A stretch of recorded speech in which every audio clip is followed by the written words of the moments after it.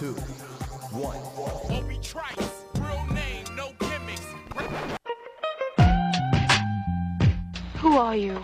He had a voice that could make a wolverine purr. That's what I'm talking about, man. Wait a minute. I know you. I got the name tag. You're in my world now, Grandma. I know that, dude. He's a modern day Yoda. I'm your huckleberry. Allow myself to introduce myself. Greetings and salutations. We came, we saw, we kicked its ass. You're excited. Feel these nipples. That boy's good. Mm-hmm. Good and terrible. Well, I have a microphone, and you don't. So you will listen to every damn word I have to say!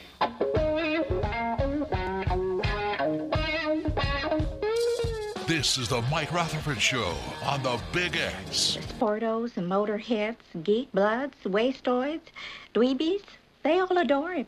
They think he's a righteous dude.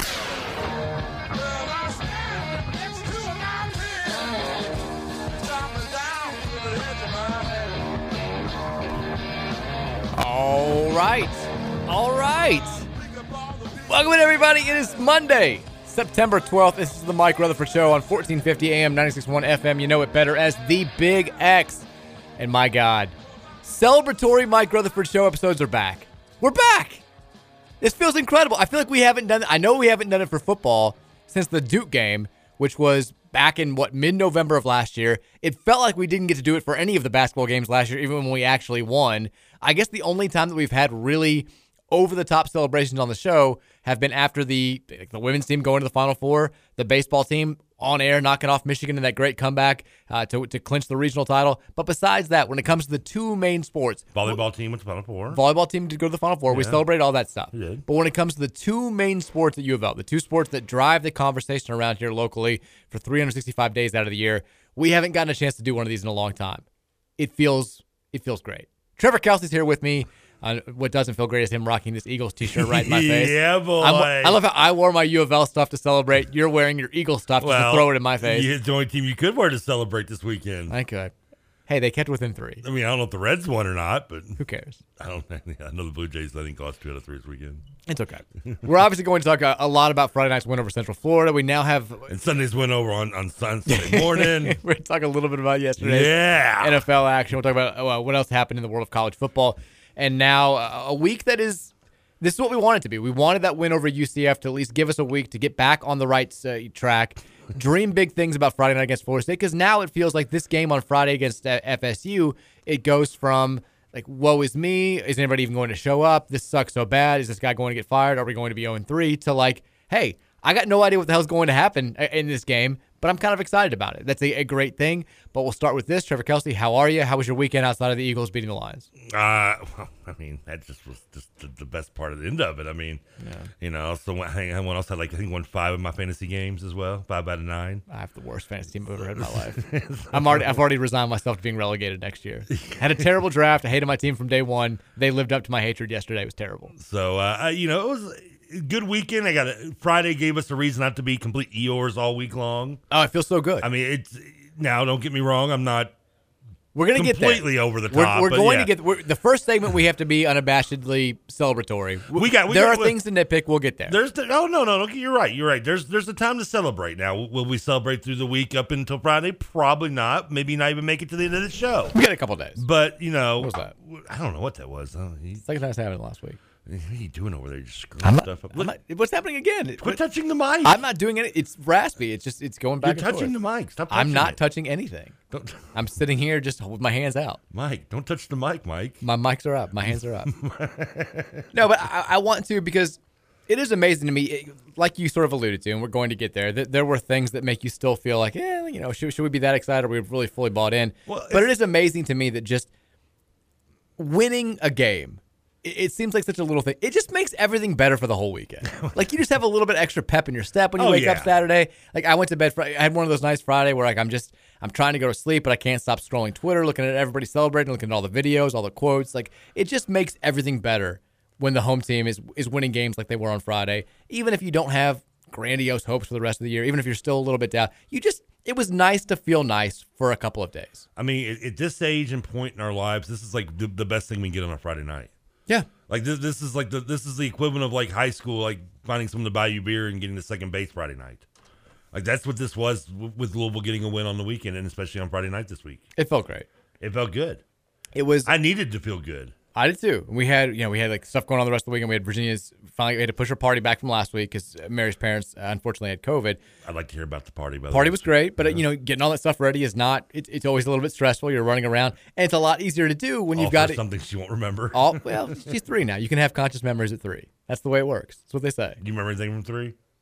I remember stuff from 4, I think. And the only reason I know, I can't remember if it was 3 or 4, but I have memories of the first house that we lived in, which I know we moved out of when I was 4. Like I have flash moments of like before of I guess that, but most of my memories are 7, 8 years old now. Well, yeah, I have very limited memories from that like age. I remember hiding at a Target one time from my uncle, and then him not finding me and dragging me out, like smacking the hell out of me as we're being pulled out of Target because you remember the good stuff because he had to call the cops because he thought someone stole me. Anyway, so we had the party going on, but it's a lot easier to run around and get everything set up for that when you're riding the high of a victory. Yesterday, Mary's got friends. She does a thing where it's like old friends from pharmacy school are going to come over. They're bringing their kids. It's going to be like 2 hours. It'll be quick. I'm like, yeah, right. It's 4.5 hours. She's like, 2 hours. You can just sleep the whole time. I'm like, okay, yeah, Something right. about her family never is very good with structures of time. This isn't family. This is these are friends.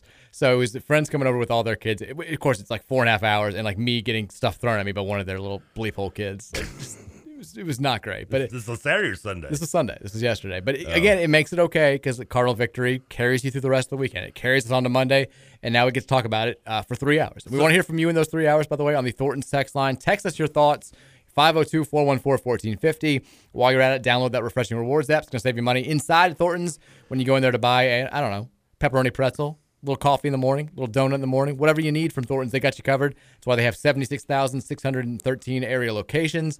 And download the Refreshing Rewards app today and then text us at 502-414-1450. Sorry, what were you going to say, Trev? I was going to say, now I kind of feel bad because I thought the party was on Saturday. It was So Saturday. here you are. Okay, so I thought you said Sunday you were getting You are not listening to me at all. The party was Saturday, then Mary's friends from pharmacy school came over with their kids on You Sunday. had 2 parties. Okay. Not really a party, just kind of a get-together. See, I was mixing the 2 together. I thought you were talking about the pharmacy school people being part of No, Virginia's party. No, they just came over on Well, I didn't realize Sunday. you were such a wild house over at the Rutherford place this weekend. It was wild this weekend, man. I mean, it was like Bonnaroo over there. I mean, Needed the victory. Needed the win. Because I was like, you sitting there saying you got people throwing up. Now I feel bad because I was sitting there rubbing it in on Sunday with you. Meanwhile, you're getting like crap thrown at you by other kids, and I'm over here rubbing it in about how the Eagles are just beating up the Lions. And yeah, I fell asleep at the end of the Lions game.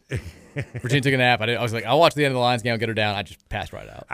Unfortunately, I didn't get to watch a lot of the second half because I usually use the site I usually use has become so more popular over the years that now it doesn't load worth of crap because everybody I'm assuming is on this damn site. And so I was stuck pretty much watching Red Zone, which is awesome, except for when no one's like, when your game's a blowout, they're just never going to your game. They'll just show the quick touchdown replay and that's it. Like I'm not getting any good play-by-play. So yeah, we'll talk a little bit more about the game later. When people want to hear one thing today, and it's us talking about Louisville beating UCF on Friday. Of course it is. Let me start with this. I did this. I've done every year on Card Chronicle this post the week before the season starts. I call it the post where I predict the future, and it's me giving my game by game predictions. We did this on the show. I think the Thursday before the Syracuse game. You and I went down game by game and did our win loss. Everybody does this.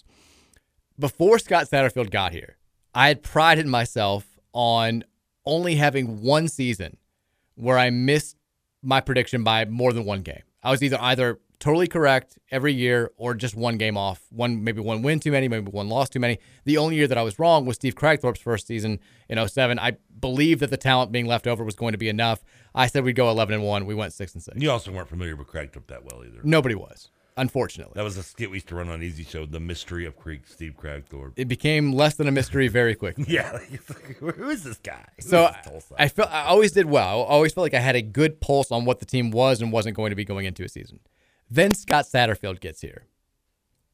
Year one, I was one of those that said, yeah, there's a little bit of talent on that roster, but you can't be as bad as that team was and have enough talent to have like a good season in year one under a new coach. Was totally wrong. You underestimate how much the players hated Petrino. How much everybody quit. Yeah. I knew it was a calamity. I didn't know just how widespread it was. I think I predicted 3-9. That team goes 7-5 in the regular season. The year after, I buy into the hype. I think I said they'd go 8-3. They went, I think, 4-7.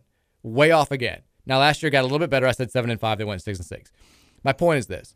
I've got no idea what the hell this man's going to do on a week-to-week basis. I came in here on Friday. We did the show at the OG Studios on Friday. I came in here on Friday, and I started the show by saying, I'm not sure I felt this less confident in a game that is not expected to be a blowout than this one right here. I had no faith in Louisville's ability to go down to Orlando and really keep it close. And you and I both predicted, I think, multiple score losses. I think I picked a 21 loss, yeah. You picked a bigger loss than I did, and I kind of felt wishful thinking saying 38-24. I thought it was going to go poorly. I had no faith whatsoever in our ability to go down there. I'd heard practice hadn't been great. I'd heard the team wasn't going to be all that fired up. And forget all that. Forget any sort of inside information. This was a team that had been beaten 31-7 at Syracuse, who was supposed to be the second or third worst team in the ACC. They beat UConn this weekend, didn't they? They beat them bad. They were up. It was like I saw they were up 28-7. 48-14 was the final. Yeah, they were up big. Rematch coming to the playoff. We're gonna go 11-1. They're gonna go 13-0. We'll get them in the championship game. We'll be the 4 seed. They'll be the 1. We're coming for you, Dino. We'll see in early January. It's happening. Down with Dino. So I've got this little faith. I reel off stats that seem to indicate that it's going to go poorly, and we come out and it looks kind of like what you expect it's going to look like at the beginning. We go down there and score, maybe the most impressive drive of the season so far. And you're like, okay, maybe. And then I tweeted the Happy Gilmore thing where he's like, oh, yeah, putting after he drives. I was like, oh, yeah, defense. Central Florida just comes right down the field, marches down with the most minimal effort possible, scores to tie it up. Our offense looks stagnant again. They score right back to make it 14-7, and you're like, here we go. I was done. Everybody was done. Like the mood on social media, the mood on the game thread on Card Chronicle, it was just everybody gloom is doom. Everybody pissed off at the play calling. Everybody saying nothing has changed, and I certainly fell into that category as well. And then I don't know how to explain this. 10 straight defensive stops. An energized team. I need you to explain one thing to me. Okay. Because I watched the first half while doing the Bats game. Okay. So I had it on mute, and during every inning, me and Nick were conversing about the game and what was going on. One thing, because we both had TVs on mute, why did the touchdown get called back on the screen for UCF? Holding call. Was it okay? Because I never saw a flag on this. They never showed a flag on like a yellow thing on the TV. Yeah. And they never showed the ref. We had no idea what was going on. Well, we can talk a little bit about the calls because I think we were on the wrong side of some stuff that seemed weird. That they had 2 touchdowns called back. One of them was, I think, a straight bad call. I'll say it. I think we got a big. Was that the one I just asked you about? Yes, I think that's the one you're talking about. Because that was a turning point in the game. It was huge. They scored that touchdown. They're up 21-7 on us. I think we caught a break there, but it didn't happen. The defense steps up incredibly. The offense, again, we'll get into some of the nitpicky stuff. They do enough to get the win. I'd thrown out the stat before, like on Friday. I was going down all the stats, all the weird things that sort of portended bad things. I don't know what's going on. Do you want to switch over to red? Can you? If you can hear it, if it's just me, then, I can hear you. It's just some reason you didn't even. If it's crackling going out, then it's just random. Okay. And that one time wasn't your fault. Usually I've been blaming you for touching the mic, but that one you weren't even touching it. Okay, hold on. Now talk. I told you, it's been sitting there. Yeah. There we go. What did they do to that mic? I have no idea. I've been using. I always used to use the red one, but I went with the yellow one recently because it's been. Well, you switched originally when I would come in there when Jenna would do the board. Yeah. And you just kind of stuck. I just kind of stuck with it because it was going fine. Well, if this one goes out, we only got blue left, and I don't think we want to use blue, right? I'm not going to that side. I don't want to sit all the way over there. Yeah, you can't sit all the way. I can't even see you over there. It's not happening. Yeah, I got to look at you. Who doesn't? But one of the stats that I threw out there was Louisville, when held to, and we made jokes about this, like a 3-point bullet plan for winning. Score more points than they do. Hold them to a few points and don't turn the ball over. When Louisville had scored 21 points or fewer under Scott Satterfield, they'd been 0-9, had not won a game. Yeah. They scored 20 on Friday against UCF. This dynamic offense, all this stuff about our defense sucking so badly and them putting up these ridiculous numbers in week 1 and really ridiculous numbers for the last several years. To win it under those circumstances, I don't know what Scott's going to do. I've got this man. He's a madman. I've got no idea. I'm saying this on Monday. We've got 5 days to talk about the game against Florida State on Friday. I've got no idea what the hell's going to happen on Friday night. None. Not to mention when you hear Satterfield after the game, he sounds like he did after the Syracuse game. Like no change. He kind of did. There's like no change in emotion or like in his voice. He's just like, we made tackles, worked hard. I'm proud of the guys. We practiced hard. He did the thing in the post-game celebration where, and another stat that we threw out a bunch there was, these guys have had 4 perfect home seasons in 5 years. They've been 31-2 since 2017 at home. Only 2 losses came in the COVID year, and they were narrow losses to good teams. And we go down there and we beat them by 6. And Satterfield does the thing where he's firing. He's like, they're 31-2.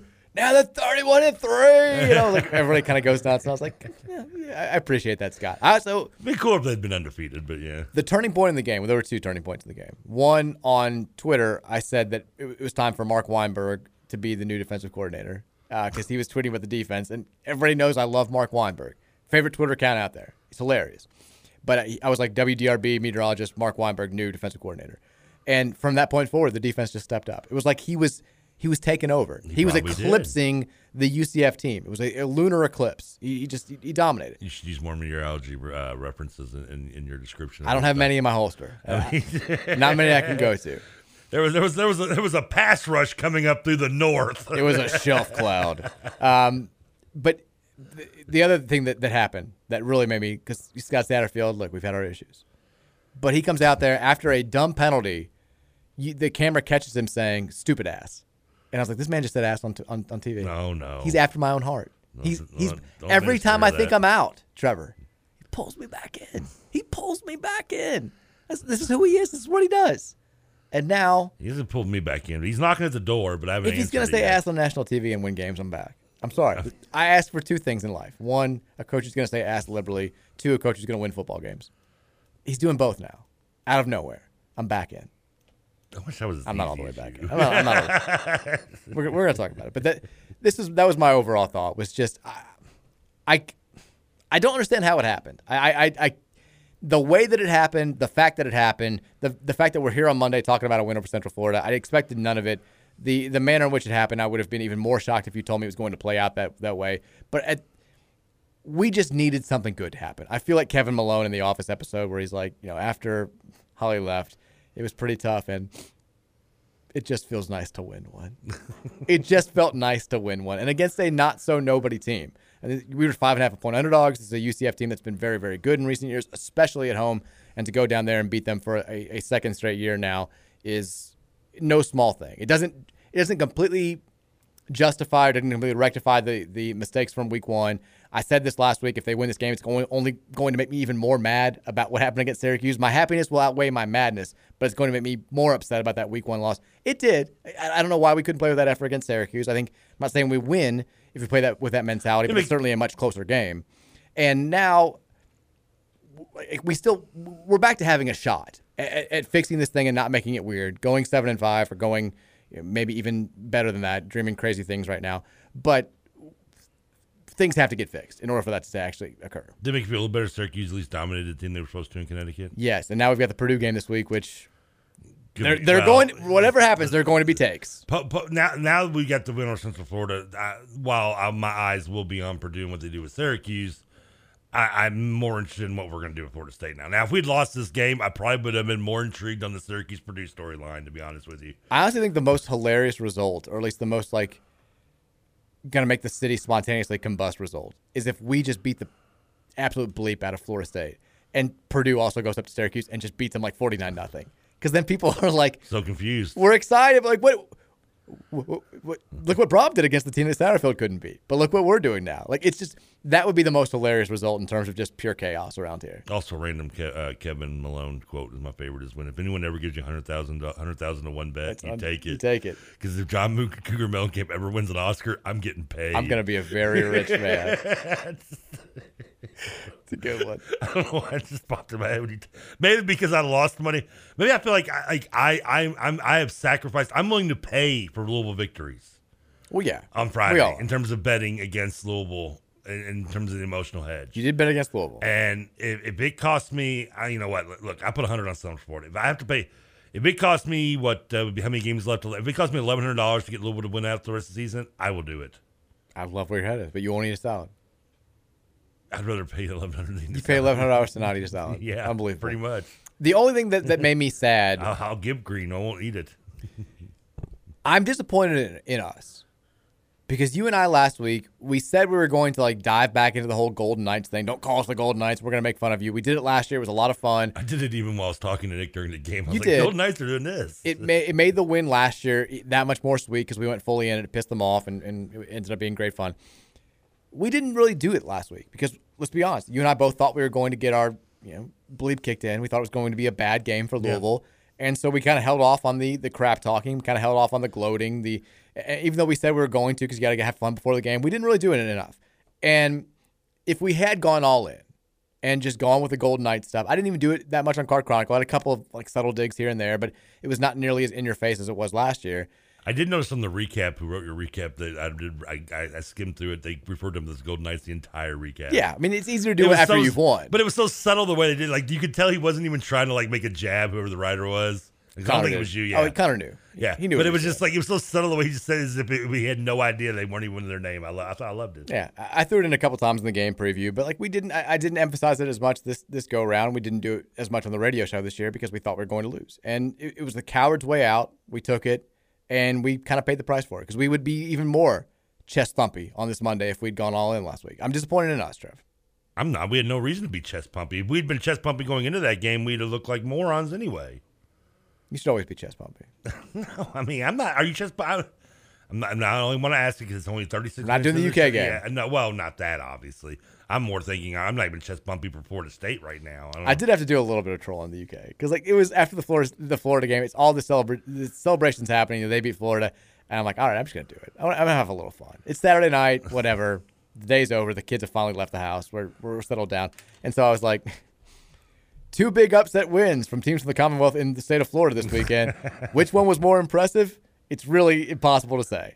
Just to see like all the UK fans who in the midst of their celebration would get so mad they saw this tweet and be like, "It's Rutherford. We beat a number 12 team. You beat it." And then what made it even better was UCF, of course, beat Florida last year in the bowl game, in their Gasparilla Bowl. So anytime they were like, "You guys played a CUSA team. We played the number 12 team in America, and it's the SEC." I'm like, "Oh, well, they played just a few months ago, and UCF won." Gasparilla Bowl. Of course, formerly known as the Bad Boy Mowers Gasparilla Bowl. And yeah, it was a trolly tweet. Kentucky's win was obviously very impressive. I think Florida, coming off of a win over Utah, is more impressive than what Louisville was able to do. But I don't know. I mean, I was going to have fun. Did you not see? We shut down what the people have been calling the white Lamar Jackson. John Rice Plumlee. I mean, if they said one more time in the first half that he played a different position other than quarterback for the last 2 years. Like, how did this guy not last at quarterback? I'm like, well, he hadn't thrown yet, and they had Matt Corral at Ole Miss. Well, I know. What are you talking about? Andre Ware is terrible. He's so bad. Yeah. Both those guys were bad. Well, and to be honest with you, your boy Plumlee isn't exactly the best quarterback either. I mean, well, yeah, we started seeing him throw, and then all their questions about why he wasn't playing quarterback before were answered in the second half. Like, I felt like the one thing as I was watching, especially like the last play of the fourth down, I was like, I want to be like, Coach Brown, bold decision. Drop 8 guys back. Dare him to hit the wide open receiver. And he doesn't. He couldn't hit it. Bold strategy, Coach Brown. Yeah, here's let me give you a little defensive coordinator tip. DC Trevor Kelsey / DC Mike Rutherford.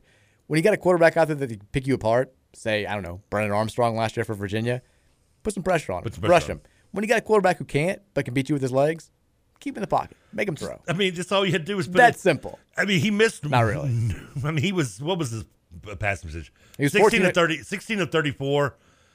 Half of those 18 he missed were probably open receivers. There was a lot of throw it as hard as you can, very high. Yeah, a lot behind. It felt like Ricky Wild Thing Vaughn out there playing quarterback. So, I mean, I'm not to take away from the defense that put up. Defense deserves every amount of praise they're going to get today. You know what? It was at least you knew the strategy to do it and went with that. But, I mean, it helped that their quarterback could not hit, to use an oldie but a goodie, the broadside of a barn. He couldn't, but Louisville, he certainly could have beat you. It's not our fault. We didn't put him at quarterback. He certainly could have beat you with his legs. That's what he did in the first half. Louisville didn't let him. They deserve all the credit for that. And a lot of the guys that we were tough on after the Syracuse performance, I think, stepped up dramatically in this game. Yaya Diaby was fantastic. I mean, he played well. He was terrific. He had 1.5 sacks. It felt like he had even more. Every time there was a big play made behind the line of scrimmage, it felt like he was either there or was about to be there. I thought the secondary was much improved. Again, going up against a quarterback who was not nearly as accurate as Garrett Schrader was in week 1, but Kendrick Duncan was fantastic, had 13 total tackles. Momo Sanogo, a guy that we were a little bit tough on after the Syracuse game, I thought really stepped up and, kind of acquitted himself well, held up to that captain standard, stepped up and was fantastic. After a tough beginning of the game, I thought Jarvis Brownlee settled down and played pretty well. Ramon Purrier came off the bench to make some good plays as the backup on the defensive line. It was Monty Montgomery, I thought, struggled a little bit again. Him and Yasir Abdullah still were waiting for them to kind of find their former selves. But Momo Sanogo stepped up enough to make up for that. And the defensive line I thought was good. Destel got a good push at the nose tackle position, which he's going to have to now because, as we mentioned on Friday, showed Jermaine Lole out for the rest of the year, which is was the only bummer from Friday. Dorian Jones stepped up and made a big-time play in the backfield. It was just nice to see guys who kind of felt like, you weren't hearing their names called or they weren't making much of an impact on Saturday against Syracuse step up and make gigantic impacts against UCF. This is the way that you answer the bell. There only was so much they can do to buy the fan base back on defense, and 10 straight stops, including pitching a shutout in the second half, is certainly one way to do that, especially against an offense that was supposed to be as dynamic as UCF's was billed as. Did we shut out Syracuse last week here in the second half? No, it was last year. Yeah. Well, last year they only had 3 points. So I think we might have. I was trying to think when was the last time we may have actually shut them out for an entire half. Well, we shut them out for the entire game in 2020. That's true. We beat them 30-0. That's right. If they only had 3 points last year, then we definitely shut them out in one of the two halves. Not including Syracuse in the last non-Syracuse edition. Non-Syracuse edition. I'm curious when's the last time. Where's Kelly Dickey at when you need him?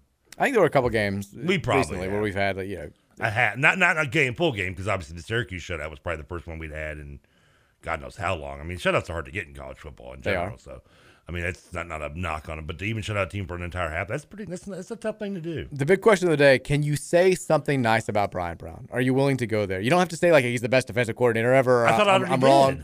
What'd you say? He chose the proper strategy of daring their quarterback to hit wide open receivers. Can you say that he did a good job in this game? I applaud the strategy. You're not going to say he did a good job. Well, it was the right choice. It was the right strategy. Just say congrats, Coach Brown. You did a great job. You can't do it. You won't do it. You got a better chance of saying Fonzie telling you he's wrong. He got the game ball.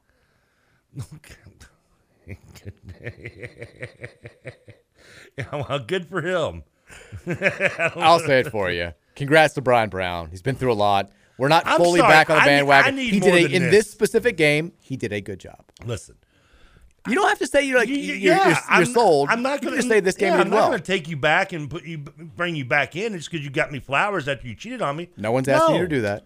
I'm not doing that. Because, no one's asking you to do that. Okay, good. I'm just telling you. I appreciate the gesture. It was a good strategy. It worked. He had a good game. But you got a lot more to do to get me back, He knows that. Giving you hugs. But you can say he had a good game. It's like if you've had a bad relationship. You're not fully back to, ready to give your heart back to the person. But if they bring you flowers, an unexpected gift at an unexpected time, you can say it's a nice gesture. We had a good day together today.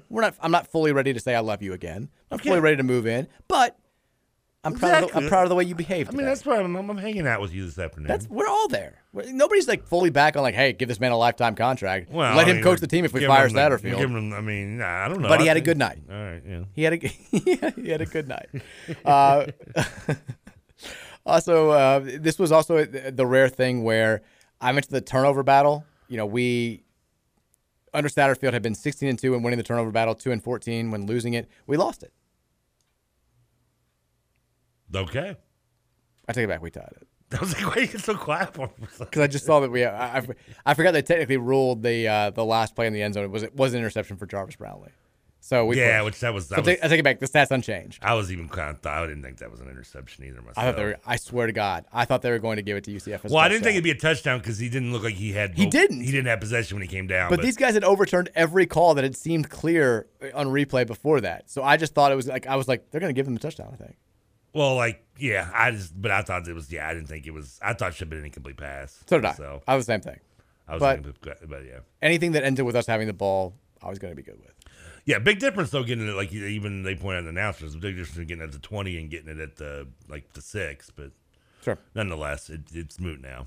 Let's take a break. When we come back, I do want to talk about some of the calls in the game because some things that we'll say it right off the bat. This is what you have to do. Remember, if you want to complain about officiating, there are bad calls both ways. Do you think that should have been a targeting on Ford?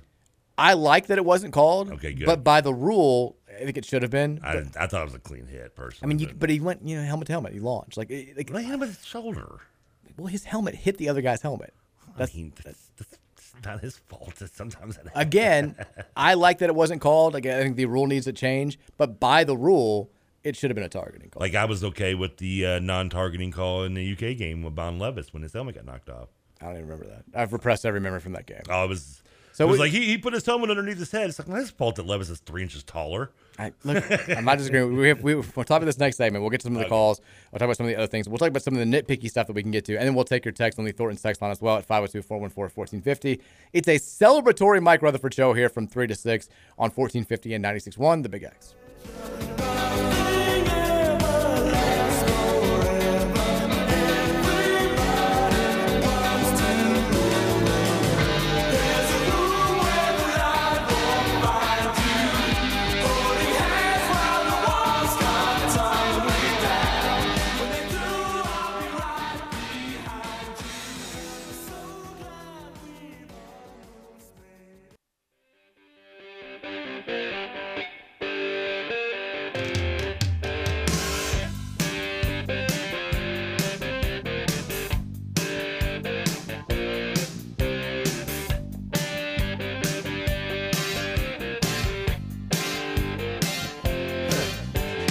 Look at them yo-yos, that's the way you do it. You play the guitar on the MTV. That ain't working, that's the way you do it. Money for nothing and you chicks for free. Now that ain't working. Welcome back in. Celebratory edition of the Mike Rutherford Show. You know who should not be celebrating is you and me for our picks on Friday. It was a wild weekend in college football, which meant a terrible weekend for you and I picking games straight up. We only It's okay gambling. I took App State with the 18 points. You and I said we only differed on one game, and you won that. So you get the leg up on me for this coming week. North Oldham, South Oldham? No, we both took North Oldham. They lost. The South rose again. The South rose again, and the Dragons rose as well and won pretty handily. The only game that we differed on, I took Houston, you took Texas Tech. Texas Tech won in double overtime. I was watching. That was a fun game. It was a great game. Yeah. But you went 6-4. I went 5-5, which I think is the worst I've gone since we started doing this. I mean, again, we're doing straight up. We're not picking money line, which is bad. But yeah, because Texas Tech didn't cover, they were favored by 4. Yeah. So now for the season, I am 13-7. You are 12-8. So just a one game difference. We're off and running. You shouldn't have doubted Joey McGuire and Zach McKitty. I shouldn't, but I mean, first of all, we both picked against U of L, which was not good. We both picked Florida to beat UK, which was not good. We lost. I should have known better than that. Florida's not. We both should have known better. Yeah, that's one AR-15 you don't need. I was riding the high of them lifting me to a victory over you and Keith in week 1 by being the only person who took them to beat Utah, and I bought in a little bit too much. Yeah. We both picked BC, who now looks awful, to beat Virginia Tech. I don't know what's going on with BC. What happened with Virginia? Virginia got smoked by Illinois. Yeah, Who was awful. We didn't pick that game, but we probably would have been wrong if we picked it. We both picked. Who was the other one that we lost? We got Indiana correct. Yeah, which by the way, they were down 10-0 in the second half of that game. They were down 10-0 at halftime. Yeah. Yeah, and to Idaho, I texted Scoots. I was like, "Hey yo, it's Idaho," and then I kid you not, I turned it off for like 15 minutes. I come back and it's 23-10. Like, what the hell happened? Yeah. But yeah, that was Idaho. The other one that really got me this weekend was Washington State over Wisconsin. Yeah, which was this is a Washington State team that barely beat Idaho last week. I was listening to Who's Report with Matt Dennison when I was going to pick up Virginia and my niece at school today, and they had a caller talking about, or texter on the Thornton text line say, everybody was all upset about Indiana being down to Idaho at halftime. He's like, that same Idaho team was up by 10 on Washington State, who just turns around and beats Wisconsin. So, ergo, Indiana Rose Bowl. A very new, and in defense of Washington State, though, I mean, they've got a brand new quarterback. They've got that transfer from Incarnate Word. I think his name's Cameron Ward. Wisconsin? No, Wisconsin's got the Mertz kid. Well, Washington State won. So Washington State's got a new quarterback. So I'm just saying they could have been. Their new quarterback was in his first start ever in D1 against Idaho, even though Idaho's not doing. So I mean, it could have been just a rough start for them. Did you know Idaho's FCS now? They are. We just found that out. And Petrino's not there. Look at that. Petrino's gone, and they're already starting to compete. They're already starting to compete. Not winning. Who was our other game that we got wrong this week? Well, I got 5 wrong. You only got 4 wrong. So that was it. We got 4 wrong together. Okay. 4 that I just read, and then I missed the Houston, Texas second. And who did we get all right then? We got the. Because I want to brag. We both nailed BYU over Baylor. Oh, somehow amazingly, did you watch that game? It's a crazy game. Yeah. I didn't know if you were awake for that or not. I tell you what, that poor kicker. If they were allowed to get laid at that school, he wouldn't be getting me this weekend. Did you see the BYU fans all sharing that cougar tail they passed out? Yes. I was like, this is basically sex for BYU students. This is close as they come. And how are they allowed when they're going to that crowd to flash blue and yellow, blue lights on and off in the zone? I don't know. It's amazing. That was a great atmosphere, though. We got USC One at game. Stanford, correct. Yeah, that was an easy one. Stanford got destroyed. We got Indiana correct over Idaho. We both took them. Woohoo! We barely got Bama over Texas correct. If that was anything but straight up. And then we both got Tennessee over Pitt, which also was a great game. Very good. They got lucky to win that one, too, because Pitt's quarterback got hurt, and they still almost won the game. By the way, speaking of Texas, has anyone ever had back-to-back greater kicker names than Texas? Their last kicker was Dicker the Kicker. And then they had Burt. And now they've got Burt Auburn. Which is everybody. Auburn beats Alabama. Like, I mean, that aside, just the name Burt Auburn, and then you look at this guy. What a great name and match with the way he looks. You know how I know Texas is not back? I don't care if they kept this game closed. The amount of celebrating that they did after kicking a field goal to go ahead with 1:39 left. When you've got Alabama on the field with a Heisman Trophy winning quarterback, and they just have to go, 65 yards to get in field goal range? Yeah. The whole stadium celebrating like they just won. I'm like, these people, have they not watched a college football game? I've watched Bama win this game a million times over the last 20 years. All those young pups that were celebrating like that is the closest they've seen to winning a celebration in Texas history. The whole place is going nuts. It was the largest crowd to ever watch a Texas football game at that stadium, 107,000. And I'm like, Bama's going to win. What are you guys doing? I mean, they were all lava last time Texas won a national title. It was, yeah. I mean, they don't not know. all of them. Well, the majority of the student section. I mean, that was 05? Yeah, so you'd be 18 years ago. 17. Okay, I mean. Yeah, if you're in college, you were born. You don't have memories unless you're like a 24-year-old Malik Cunningham senior. And even then, you would have been like 6. But it's been a long time since they've been relevant. But like they're going nuts. They're showing these crowd shots. People are like crying happy tears. I'm like, you guys are going to lose. What do you like? They had a feel. Bama always wins this game. What are you doing? Especially with a minute something left with that much time. And they let them just dink and dunk right down the field. I'm like, yeah, that's it. I will never understand why teams just do that. Just play the same way you've been playing. If you get beat on a long touchdown, cool. You would have lost anyway. And I get like where you have that scenario. What was who was it that lost last year? Was it Florida State, I believe? They went like with an all-out blitz against the D2 team they lost to. Jacksonville State. Yeah, they beat them with a bomb, and they. Well, that was just dumb.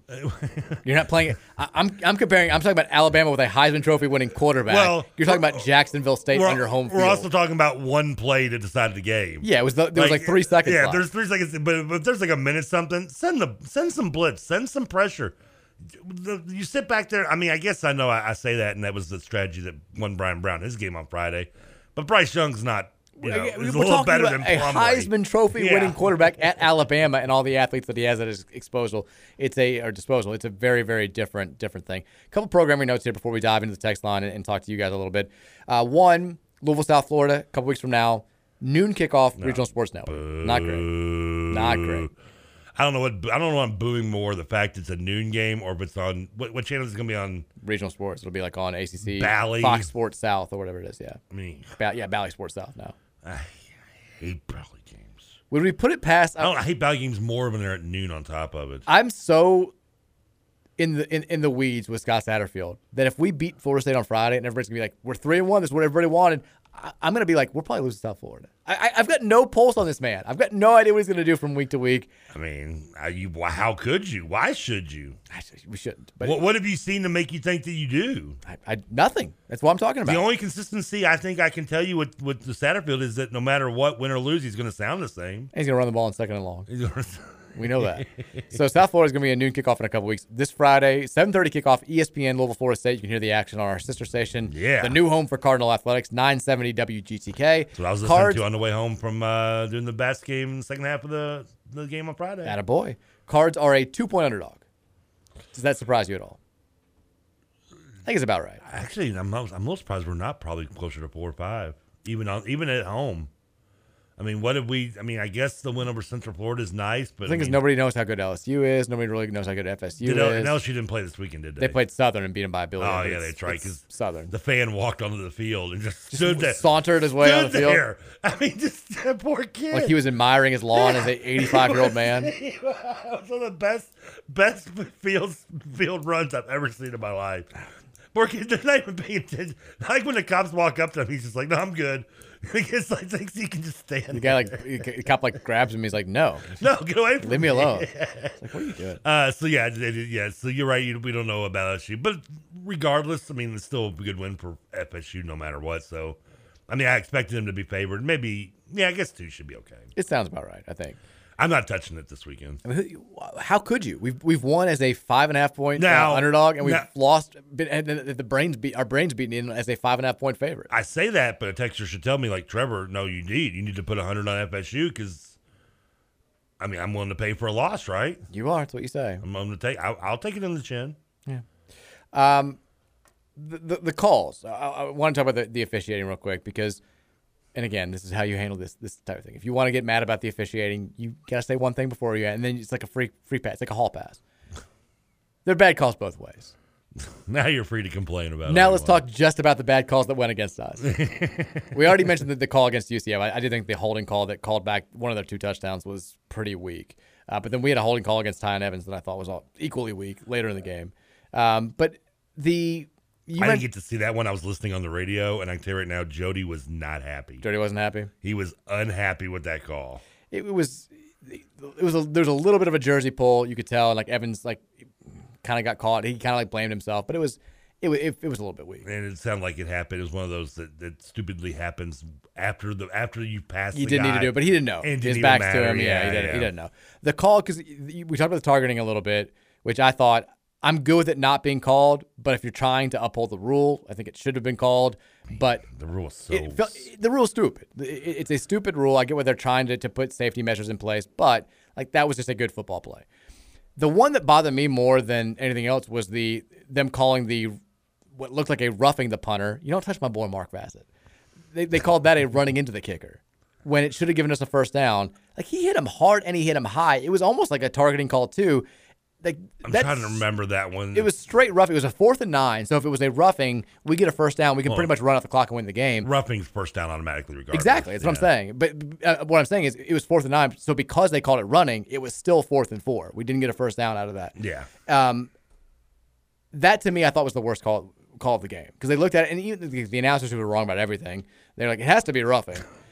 Poor Andre Ware. They were also. I don't know. I guess they were doing it remotely. I don't know if they were not at UCF. Now you really they couldn't tell what was going on. They're like calling plays. Like everybody saw the flag fly. They're like, it's a touchdown. Like, well, he stepped out of bounds at the 7, and there was an obvious flag right at the line of scrimmage. What are you talking about? Is this just leftover anger from Andre Ware being a busted up as a Lions quarterback? No, it's him being bad at officiating. He's at calling games. He's been bad at commentating every time I've ever heard him call. He struggles mightily. He does. I agree. But the other call that I thought was interesting, and maybe they didn't want to reward Malik because he did act a little bit, but he got hit on a play where they blew the whistle, everybody else stopped playing, then the one defensive end for UCF, that was a helmet to helmet, just straight drills him helmet to helmet, and Malik kind of flails back and does his little acting thing, which maybe made the officials less likely to call it. I don't know, but that felt like it should have been whistled too.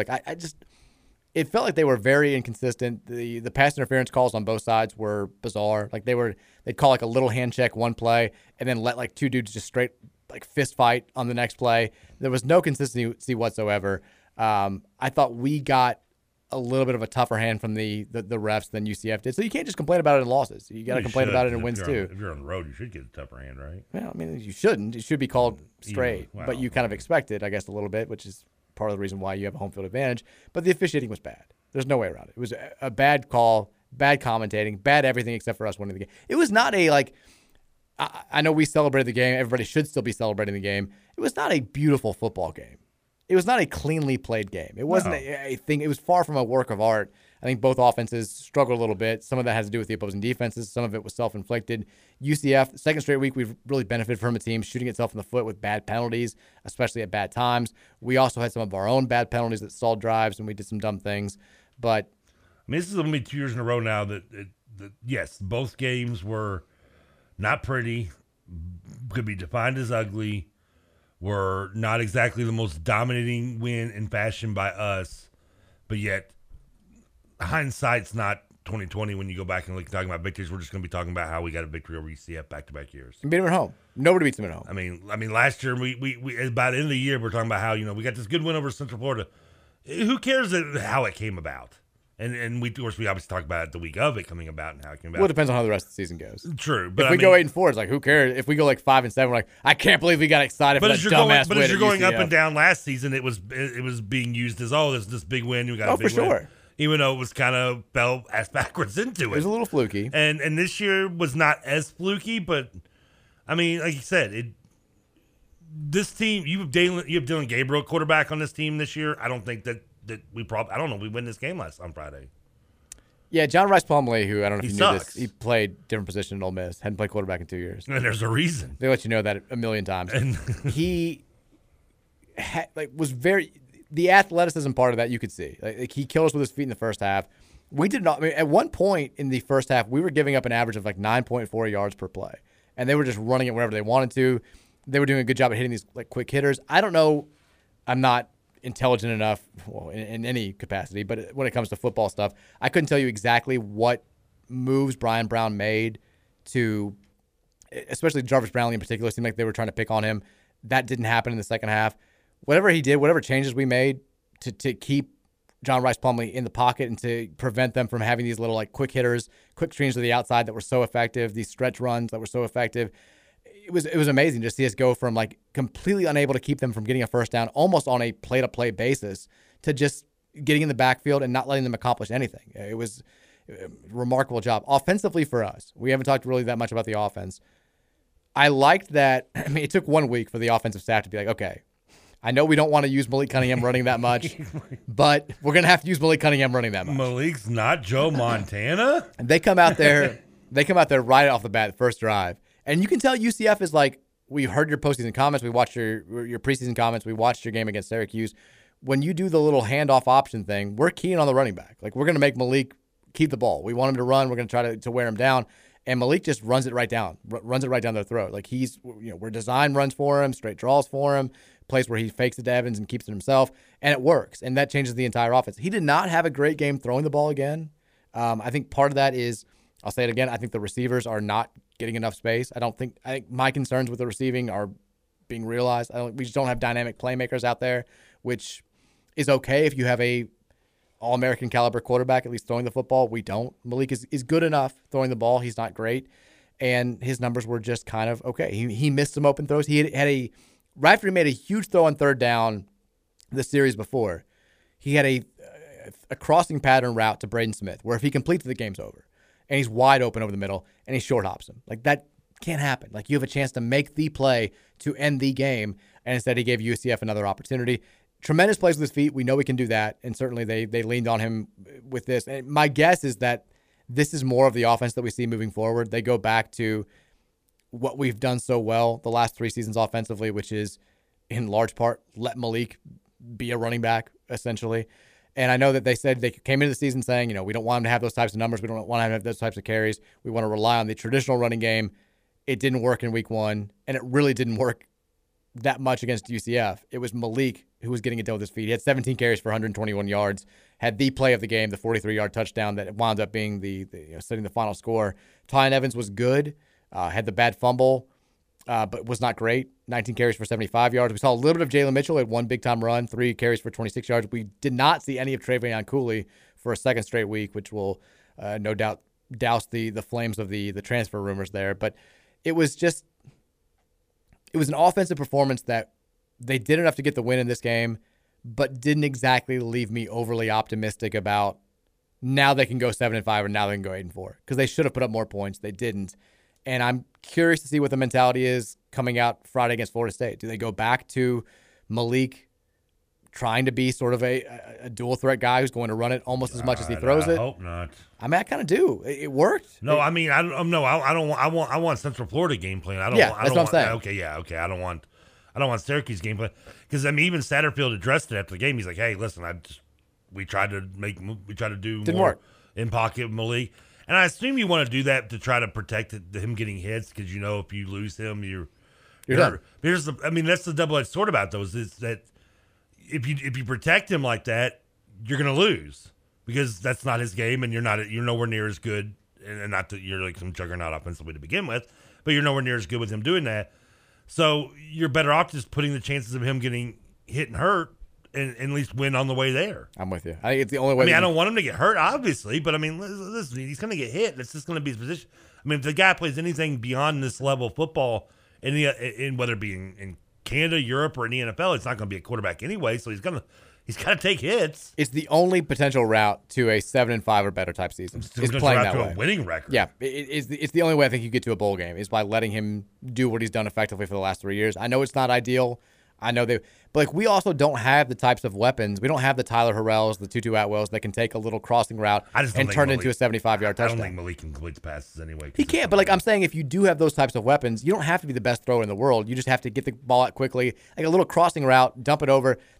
He put up big-time throwing numbers in 2019 because he had big-time threats on the outside. We don't have those guys anymore. You saw him hit Huggins on the one crossing route where he got the big gain. He did, but again, like we've had guys in the past that will take that to the house, and like we just don't have those guys this year. Like you're not going to have those guys who are consistently open and who can take what should be a mild gain and turn it into. I mean, his passing stats have been 5-yard completion that goes for like 75 yards on paper, and we don't have those guys anymore. I mean, we knew that though. I know. Well, we didn't know that. I think we do now. I guess there was some optimism for the season, but majority of us were kind of aware that I said that was my biggest concern with this entire team was the receivers, and I think now we're kind of finding that out. And when that's the case, you can't rely on the passing game to just get it done. And I don't think that maybe I'm wrong. Would love to be wrong. There's the first time this week, but I don't think that we have the weapons or the quarterback that can make it work.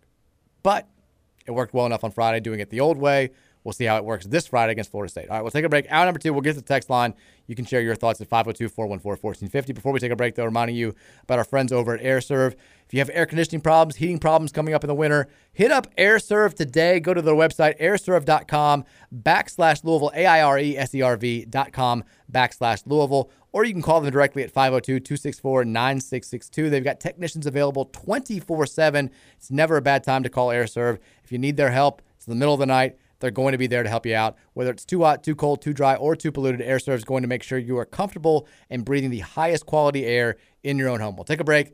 Text line coming up next here. It's the Mike Rutherford Show, celebrating the win over UCF on 1450 and 96.1, the Big X. Custom kitchen delivery.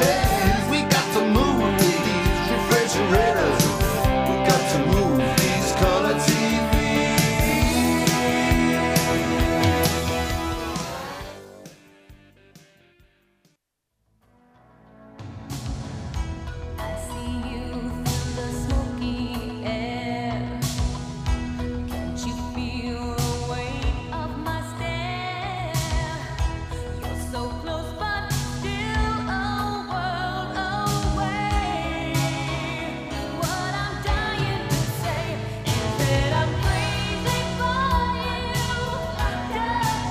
When I think like season-changing wins in Florida, this is kind of what I think of.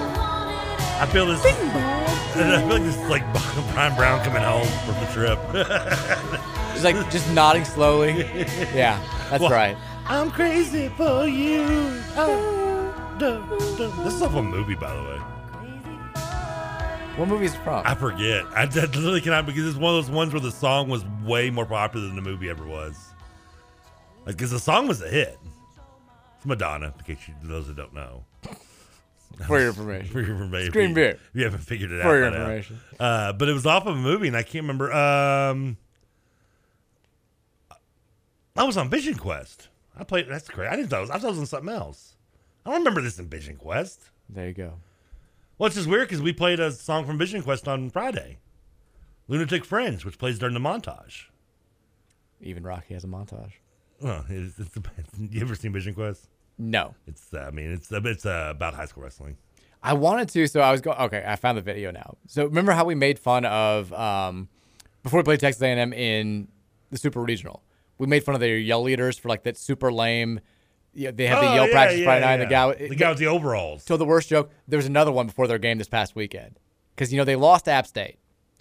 And I know they did. We have to hear the audio at some point. I'm gonna DM you actually right now so you can get the setup because it's so cringeworthy that I almost can't listen to it. But the only reason why I do, it's clean though, right? It's clean. Trust me, it's clean. These guys are the biggest nerds alive. Well, yeah. They have the worst jokes I've ever heard in my entire life. So if you missed it last time, we played the yell leader, their clip before they played Mississippi State in football. And the guy fumbles over the worst joke that I've ever heard in my entire life. Oh, you said just it's from an hour ago. Never mind. Yeah, this time. So the only reason it was hard to find it is because this audio has been all over the internet. People have been making fun of them for and Texas A&M is getting it scrubbed every time it comes up. So I didn't think I'd be able to find it. But this is at their yell practice. The yell leader did this on Friday night before they played App State. And, of course, if you didn't know, Texas A&M, number 6 team in the country, got upset by App State. But this was the latest of the lame-ass yell leader practices from College Station. Welcome back to Midnight Yell Practice. These guys are the biggest losers alive. Oh, they're geeks. Boy, do I love to be back in Kyle Field the week after a season opening win. I don't lie to y'all, I had to Google this team to make sure that they're even real. They have a sign language person. I was really confused because Appalachia is definitely not a state. Your dad's told this joke a million times. Not my dad. He's cooler than that. But sure enough, I found them, and they're located deep, and I mean deep, in the backwoods.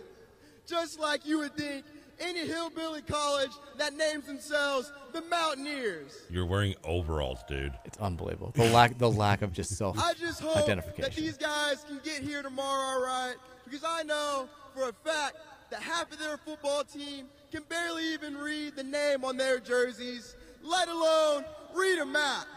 I mean, these are third-grade jokes from 1985. Do you think one of the students is flying the plane? It's a shame that the only 2 brain cells that all these guys have left are going to get knocked out by our wrecking crew defense tomorrow. Also, who reads a map? This kid's like 20 years old. Let's have a fun Texas yell practice. I mean, unbelievable. Nobody yelled. Would you, after hearing that? It's no wonder they keep getting their ass beat in these games. What were the jokes that didn't make the cutting table? Take me in that writer's room. Let me know what you guys have been workshopping before you go out there with this grade A material. I've never felt so bad for the poor woman having to do sign languaging what he's saying. Do we really need to make the deaf people suffer too to hear what he's saying? Can't they just go without? They're the only winners here. They were until we had. Now they've got to know what he's saying by a sign language woman right there. It's one of those results where I see that App wins and I'm like, oh cool, I've got nothing really against Texas A&M, but it's always fun to see a little guy knock off a top 10 team, i.e. Marshall over Notre Dame as well this past weekend. And then I see that video and I'm like, well, I could not be more happy that these guys lost now. I know the football team has nothing to do with this, but Jimbo, glad you got worked, and it's all because of this Yell team guy. I mean, yeah, I don't know what they're. I found the original Yell guy. Well, the third fella that walked in there didn't seem to know too much about guns, or anything for that matter. Or anything. Because he was a graduate. Now, is this the same guy? No, it's a different guy. They have different Yell leaders every year. Oh, okay, yeah, because this one doesn't show his name. I like how I think the guy from this one is in the background of this guy though. Oh, is he? Yeah, Mr. Zach Cross. Or anything. It's like he's freezing. I thought you said laughing stock. 502-414-1450 is the Thornton's text line. We'll let you guys fire off some thoughts here. You guys have been doing a good job, and we have just kind of shared our thoughts for the first hour. Texture says, Scott, when I think you couldn't possibly be any dumber, you go and do something like this and then totally redeem yourself. Hashtag BBS, bring back SAT, at least until the next loss. We've been doing this for 3 years, right? I feel like his entire tenure has been watching an episode of Dumb and Dumber, though. It's just back and forth and back and forth and back and forth. And I said we kind Coach Brown was telling me what was wrong. I wasn't listening. Don't get me wrong, I'm very, very happy about the win over UCF. But the whole, the contingent of fans that was kind of doing everybody owes Scott Satterfield an apology now. No, we're not doing this again. No. You beat Florida State this week, beat USF, go to 3-1, then you've got a couple of winnable conference games. Get us to 4-1, 5-1, staring down the much tougher back end of the schedule, and then we can talk about this. But it's one win right now. We're very happy to have it.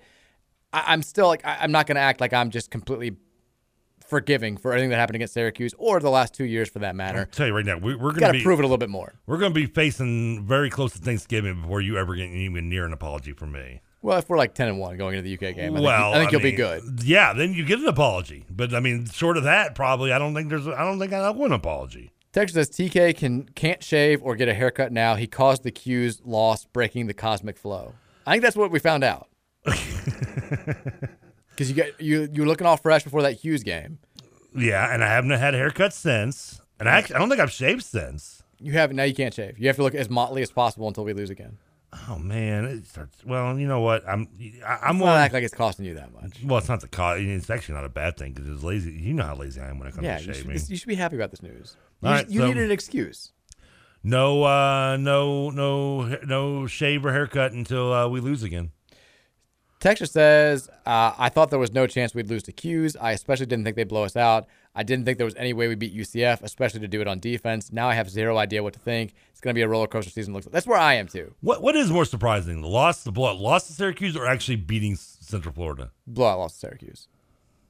Now, it may not, in hindsight, I think your hope is Syracuse winds up having like a 9-3 type season. And the Syracuse, like I said, I didn't know the final, but I watched a few minutes. 48-14. They blew out UConn. And they did. But the few minutes I did watch, they were looking pretty dominant in their game because it was on one of the channels. I kept flipping over. They raced out to like a 24-0 lead, and Garrett Schrader looked really good again. But it's UConn. But for Syracuse, that's what you got to do, right? Beating teams you're supposed to beat has not been a just given task for Syracuse in recent years. Yeah. And we'll see how they do against, again, Purdue this weekend, which will be... It's going to be an interesting one. Very interesting. Texas Trevor, did you say that you were in 9 fantasy football leagues? How in the hell do you even know who to pull for? Oh, I pull for whoever. I just pull for everybody except the Cowboys. And I am, yeah. I'm in 5. Yeah, I'm in 9. Yeah. Texas, why didn't you record an emergency pod after the win? You did after last year's win over UCF. Well, last year's win I thought was more dramatic, and it felt like a bigger deal than this year's win. Don't get me wrong. Again, very excited about this win. I think it sets up the chance to kind of turn a corner here if you beat Florida State and then see what happens in the weeks coming ahead. Last year, we thought the UCF win was the corner turner, and it turned out that it wasn't. 2, also, Dan our friends do a golf trip every year. I've gone it the last couple of years. I couldn't go this year, but Danny was on the golf trip, so he was, 25 sheets to the wind, and would have been a great pod. Yeah, it sounds like a good podcast to me. But he couldn't have gotten away to record it. Also, if you do an emergency podcast to every win, it takes away the specialty of the emergency. Everybody wants to, every time anything somewhat dramatic happens, I get flooded with 50 people who are like, emergency pod. I'm like, we can't do it after every game. Yeah, guys. It takes away the specialty of it. The specialness of it. Texas says, do you believe what other people are saying, that UCF really isn't that good, or did our defense actually play that damn good? We don't know. We'll find out long term. I mean, I think John Rice Plumlee showed that he's not a capable thrower. Yeah, I think Central Florida definitely showed that they're probably not as good as last year's Central Florida team. And they went last year was kind of hard to tell last year because they also lost their best quarterback and it changed things for them, for sure. So I mean, it was kind of hard to judge, but I mean, they're gonna have, like you said, they're gonna have games in conference where even if you do kind of go with the strategy Brown did of just dropping 8 back or dropping 7 back and daring you to hit wide open guys, he's probably going to be able to pick those guys apart with his legs still, regardless of in that formation. Opposed to us, where we just have some better athletes than a lot of those schools do. I would still guess because UCF has athletes. You saw the speed out there firsthand, especially in the first half. And Bowser's a good running back, or Browser's. Yeah, I would still expect them to win at minimum 7 or 8 games this year, just based on the schedule they play. Now they play Georgia Tech coming up in a couple of weeks, I think. So Georgia Tech's not very good though either. They're not, but it's still it's an ACC team. True. They have Hassan Hall, for God's sake. Which, by the way, I looked up his stats because Troy was asking about him before you came in here today, and he's not doing much. Oh, the mysterious Hassan Hall. I think he's got 9 carries for 22 yards so far this year. I can't forget he went to Georgia Tech because I always kind of want to say he went to Kansas State because they're the ones that recruited him in the fast food place, right? They did, and they also got Rusty East, which probably makes you think that too. That's true, yeah. Texas, once again, everyone, pundits and Louisville fans, had it wrong and underestimated Sat in the Cards. I think the Syracuse game was an anomaly. You will see the Cards now go on to start 5-1 on the season. Outstanding win on Friday night. I hope you're right. I mean, we at least get to talk about that now as a possibility instead of us saying, last week the conversation was they're probably going to start 0-3. They could go 3-9, and now we're right back to hey, they could go 5-1. They could. We just don't know how much. Who was the real team? How good is Syracuse? How good is UCF? It's still too early. All I know is it feels a lot better talking about things in this light than it did a week ago when we were on here. Texas. You think Sat gets when he gets home without the cameras on it's that's right, honey.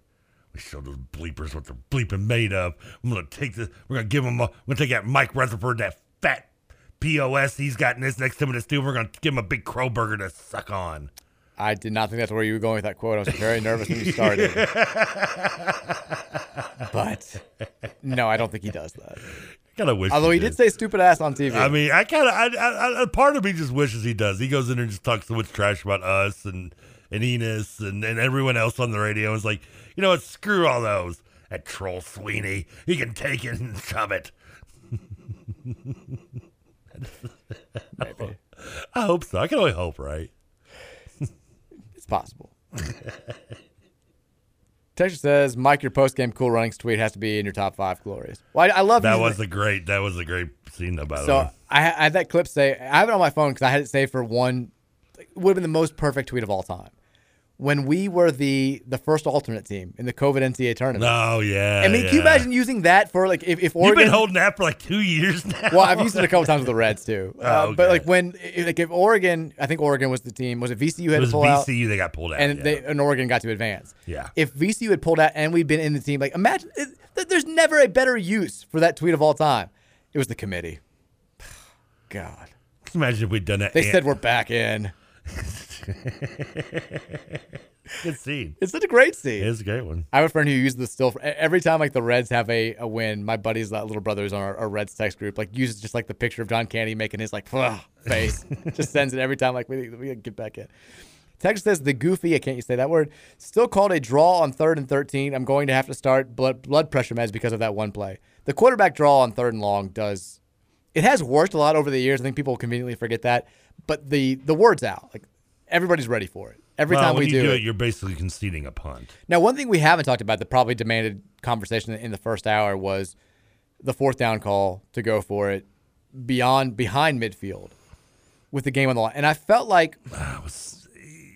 Are you mad at Cunningham or Ford on that one? I'm mad at Satterfield for going for it. I know it should have worked. But the play call worked. The play call worked. That was a perfect play call. It was open. You don't put yourself in that situation when the defense has made 9 consecutive stops. It was like he was trying too hard. He's heard all the talk about, well, you just can't finish games, like you're not aggressive enough when you have a lead. And he just went completely overcorrected, like barely got outside of the line in the left lane and like swerved 5 lanes over and cut everybody off. Well, I don't care what he says in postgame, no matter what, in hindsight with their victory. You make that call, you clearly do not trust your defense. Why? Like I mean, and you all they're doing is stopping them. Now, but they still stopped them. I mean, I guess from the overall pick grand scheme of things, though, you probably shouldn't try. I mean, they made 9 straight stops, Trevor. In that game, yes. I'm just talking about in the grand scheme of overall, since you've been there. They've played 2 games. The guy that you won't get rid of no matter what, you still yet apparently have no faith in, despite making 9 straight stops. It was a mind. I think. That's what that says, right? I mean, what it said to me was he was trying too hard to like make everybody shut up and say like, this is now I'm super aggressive. I had a chance to end a game and I did it. We went out there, we lined up. We made them use a timeout, and I was like, okay, cool. That was a smart thing. Maybe that loss of a timeout comes back to bite UCF in a couple minutes. Poor Andre Ware had no idea it was coming either. I mean, I didn't either. They almost didn't even show it on camera because I think they were just kind of like expecting us to just call time. So was I. Or get a delay of game or something. We go out there and line up, and I'm like, okay, there's no way we actually snap it. They use the timeout. I'm like, cool. Very savvy move by Satterfield. Well done. We go back out there, and I'm like, okay, I mean, they're not going to jump. What are we? Now we're wasting one of our own timeouts. This is just silly. They snapped the ball. I thought I was seeing things. I blacked out for a second. I was like, what? And I almost don't care that the play should have worked because it was just you don't put yourself in a situation where something like Marshawn Ford dropping a wide open pass or Malik maybe making the wrong decision or getting the ball there a second too late gives UCF 40 yards to go and win the game. And the defense has been so good up to that point. It blew my mind that we did that. And I know some people liked it. Some people were like, well, the play actually worked. No, I liked it. I liked to be the all. aggressive call because, yes, you have stopped them 9 straight times. Odds says that you're probably not going to stop them a 10th. Now, we did, but I don't think that's how odds work. I think the numbers say, well, it's bound to happen, right? I mean, like it didn't. The whole half. What's the great quote everybody likes stealing from Einstein? Like, you expect the same thing. That's what's considered insane. The definition I don't think you're using that right either. The definition of insanity is then that would would be the same thing over and over and expecting a different result. So that goes against what you're talking about. Oh yeah. Had the wrong. I don't think you're using that right. But you got the point, right? No. No? I didn't. Well, somewhere in my head I got it. So there's two people inside my skull right now going, great point, Trevor.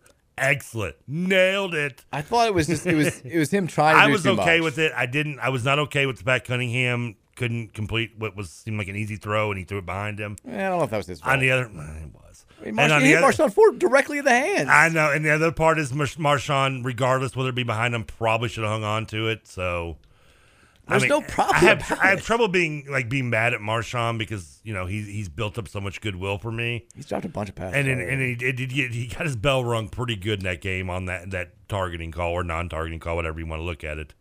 So I was hoping that maybe that was possibly the reason, but he should have hung. He should have caught it. Malik should have thrown a better ball. He had no reason to throw it behind him that way. Well, but the thing is, he throws it in front of him. He catches it. There's no throwing it behind him. Marshawn's facing him. He's backpedaling when he throws the ball. He hits him directly in the hands. There's nothing else. He had to turn around. He was twisted around the wrong way to catch it, though. But he was already twisted around before Malik even threw the ball. He's backpedaling. You can go watch the play again. I know, I did. Malik's, he's standing right there. There's no other way you can throw it to him. He doesn't throw it over his back. He could have thrown it on the other side of him. Well, then it would have been incomplete. He's facing him like I'm facing you right here. So you're saying it's Marshawn's fault for turning around? I think it's Marshawn Ford's fault for not catching a ball that hit him right in the numbers. Well, in the hands, but yeah. Yeah, literally right here. He couldn't have thrown it anywhere else. I was okay with the call. I like a little bit of aggressiveness at this point. Yeah, I agree with that. There's only one speed to go. If we had lost, Cajon is out. If we had lost, how much would you have been grilling him for that same call, though? Well, none. I would have been okay with the call because every call, whether it's successful or not, you're either the goat or the what is it, the hero or the goat. No matter what you do. We won the game, but he made it a lot harder than it felt like it should have been. I just don't understand. If the defense had been like the defense had been every game before this, then sure, they'd stopped him 9 straight times, pin him back. It seems like a very, very straightforward situation. Also gives you reason to think that their offense was due. Well, but they weren't. Well, they happen not to be. You're correct. Seriously, they did get all the way down to the 6, but yeah. Well, seriously, if that man had smoked a pipe, if the man that smoked a pipe was our defensive coordinator, they would be a bunch of brawlers and junkyard dogs every game. Just saying. I don't really get it, but does that mean you're talking about Howard Schnellberger? I think so. Okay. Terry says, would TK rather eat a salad or congratulate Brian Brown? That's the question now. Because we've already determined that you would pay $1,100 before you eat a salad. I'll congratulate him, but I promise you, there won't be any honesty to it. It'll be as fake as they come. So you're going with Brian Brown over the salad? There'll be more realism in Sally's performance in the diner for Harry than there would be me in telling him that I'm proud of him. So Brown over salad is what you're saying? Because you're still not even mentioning salad. I'm not mentioning salad. Terry says, going back to Friday's show, you were looking for a celebrity to flash L's up and get a picture of it to enrage the UK fan base. Oh, yeah, from the Backstreet Boys thing. Yeah. Terry says, I have a suggestion. Chris Stapleton, I can get him to do it this weekend at Bourbon and Beyond. Does he claim UK? I know he's from Kentucky. I don't know. I don't remember. He also goes on to say, oh, wait a minute. I still haven't been contacted by Dugan Ryan about how to get the wristband, so I may not be going. Dugan was in here earlier. He says he's got him. He says he's good to go. Yeah. If you don't have him by Wednesday, let me know. I'll text Dugan and make sure. Texter says, random comment. I watched Double Jeopardy a little bit this weekend, too. Again? I thought you watched it recently. No, just because I was flipping through the channels and I just stopped on. Is that her most popular movie? Probably. I'm trying to think of another. I can't even, honestly, can you even think of another Ashley Judd movie other than Double Jeopardy? Kiss the Girls. See, I don't remember. I know Kiss the Girls, but I never watched it because I was always running through the woods again. Classic Ashley Judd style. Morgan Freeman, right? Yes. Is that the same one where he's the same character he is in the Monica Potter movie? The Alex Cross character, I think. I don't know. Okay. Now you say that, I don't know. Long Came a Spider was the other one I was thinking of, but he does, where he's the Alex Cross character. I can't think of another. Yes, okay. So it's not just me, right? No, I can't think of one. I was watching it, and I was only watching Where the Heart Is with Natalie Portman. I only know it because Mary liked it. I was watching this movie for 5 minutes, and I'm like, I can't think of another Ashley Judd movie. She didn't make. There's one that we're both forgetting. What? A Time to Kill. Oh, yeah. Yeah, that's the big one. Oh, yeah. She's good all sweaty in that movie. Not disagreeing. She's wearing a tank top and she's sweating nonstop in the entire movie. She sweats and she runs a lot. The entire Every movie. film. It's like, do they not have AC at this place? There's this random comment. I have a cousin who lives in Arkansas and is a Razorbacks fan. They play Missouri State. Coached by Bobby Petrino this weekend in Fayetteville. My cousin said the student section is supposed to be wearing neck braces to the game to make fun of that dumb press conference Patino did after his motorcycle accident. We talked about this a few weeks ago, saying this game was on schedule. I have no problem with the student section in Arkansas doing that whatsoever. It'll be hilarious. I have to imagine, I don't have the contract details, But I would guess that this game was scheduled long before Missouri State got Bobby Petrino in as head coach. Oh, yeah. Because he's got to be pissed about it. There's no way. He can't be happy about it. I don't know Petrino personally well as much as maybe his other media members, but in the few moments I have interacted with him, I can't imagine him being okay with this. No way. No. And I mean, maybe he's changed. He's mellowed out. Now he's what was the mellow out thing that people kept joking about? He's got his son-in-law as a caddy or something. No, he caddied for his daughter. He's caddied for a golf tournament. That's what it was. Yeah. He maybe has mellowed out to that point again, but yeah, I can't imagine this was his. I would be willing. He brought me a hat one time on the radio. I would be willing to probably put money on it that says he has done as much as he can to get out of this game. Probably. It probably was nothing he could do. I mean, these games support those programs for the entire year. They're getting paid. Yeah, I mean. But I'm sure he was like, well. I love it when we have upsets, and Darren Rovell's Twitter is always the best for this, but like just the amazement of people that like every time there's a small school upset in college football of how they pay to get beat. I like that now too. The schools that do the upsetting will tweet, like App State, the official account tweeted out like over the weekend, like thanks for the $1.5 million after the game. It's glorious. But it's like at some point, like, is there like a new generation of people that always every week are discovering this for the first time every year that schools get paid small I think amount? So, yeah. Okay, I didn't know if it's because I feel like at some point this should be like old hand. Texas, how bad was the not safety call game in the Texas Bama game? Yeah, it was awful. Did you see that, by the way? I'm trying to remember the play. Oh, it's like it's the play of the game. Like Texas sacks Bryce, whatever his name is, in the end zone, and like his feet are down. He throws the ball like directly into the ground. They review it for a targeting call. Yes, they say no targeting, but then they're like, it's fourth down. Everybody's like, well, what? They called it an incomplete pass. His elbow was down. It's clearly a safety, or it's grounding in the end zone, which is also a safety. One of the worst calls I've ever seen, and of course, Texas loses by 1 point. No, you're right. I do remember, because I remember thinking his elbow's down. How can they say his down? His butt didn't hit the ground. It's like, but his elbow was on the ground. It was as bad a call as you're ever going to see. It was unreal. There was some. I know this is a random, and Troy, if he's listening, might come in here and yell at me. But I don't know if you watched into the Browns game. How Brissett, who they go to spike the ball before Cade York hit the game-winning field goal. And went to spike it. He did a fake spike and then spiked. Just 100% against the rules. That is intentional grounding 101. And everyone's just going insane. The announcers are like, how is this not? This is a game. That's like, the referee's like, no, we're good. We're just going to kick it. They get it down. I'm like, what are you talking about? He clearly fake spiked. You can't do that. Well, you can fake spike, but you have to run an actual play after that, right? Yeah, you can't. If you fake spike and then you can't spike. Just spike. Yeah, it's grounding. That's grounding. Yeah, it's intentional grounding. Yeah. Oh, man. I did not see that. It was hilarious. It was so overlooked because Cade York ended up hitting the 58-yarder right after it. Texas says he's consistently inconsistent, Scott Satterfield. Yeah, for the most part. I mean, that's the truth. Texas says, oh, my God. Was this long or is it KRC time? No, remember I told the story about finding my like the fake ID that we found on the ground in Dayton, and then the guy reached out to you and he just texted, this is Tommy Swan. I was wanting to get my ID back, or if you don't have it, maybe a couple tickets to Friday night's game for me and my kids. Love your show. I mean, you do kind of owe the guy, right? I do. He got me beer like at least 6 or 7 times before I got caught with it. I mean, we've got some seafood and Built gift certificates for him. Yeah, we can hook him up. We'll send him those.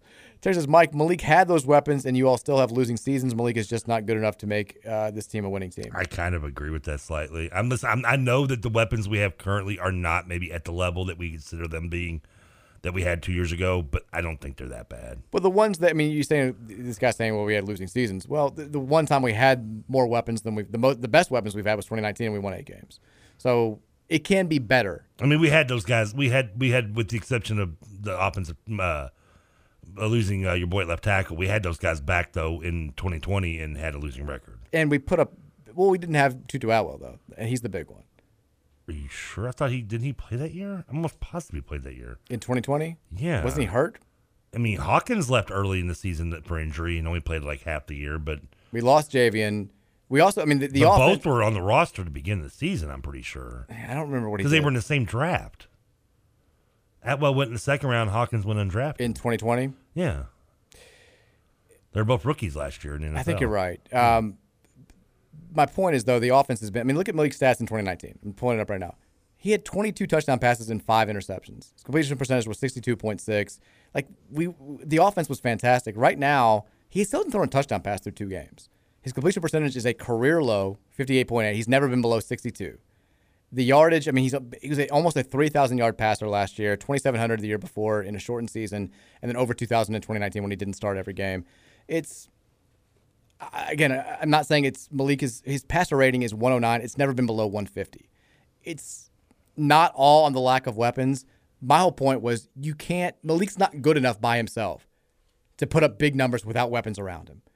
And we don't have the weapons around him, so we've got to do what we've done well in years past, which is throw when we can throw, but he's going to have to use his legs on design runs, not just like I'm turning what's supposed to be a pass into a 17-yard scramble. We got to do what we did on Friday night. He's got to get out there and make plays with his feet. If not, like you said, I know you run the risk of getting him hurt, but if you just play it safe and let him try to beat teams with his arm, you're not going down a road that I think makes it even possible to have like a 6-7 win season.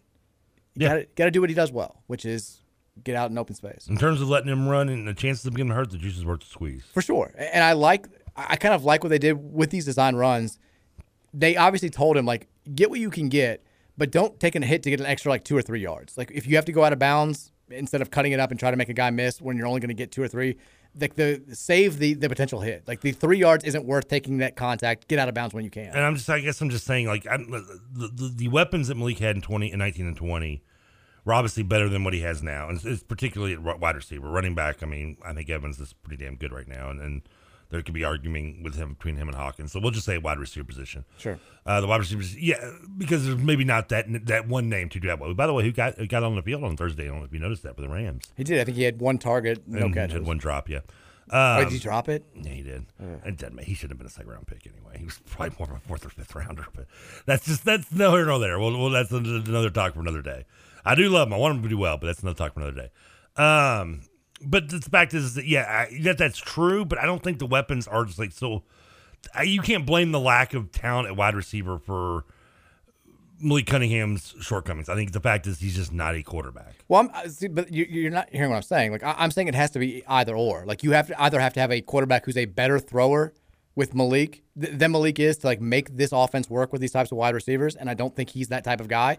Or you have to have those types of weapons that can make a average passer, put up great stats because they can make big time plays. And when you don't have either one of those, I don't think we have we certainly don't have like the NFL caliber quarterback arm with Malik, and we don't have the weapons around him that can make the passing game as lethal as it has been the last couple of years without having that type of arm. But even when we did have those weapons, he was missing them, and 19 being a prime example of that, where there were multiple times where Atwell probably lost about 200 yards receiving that season because the throw was just a horrible throw.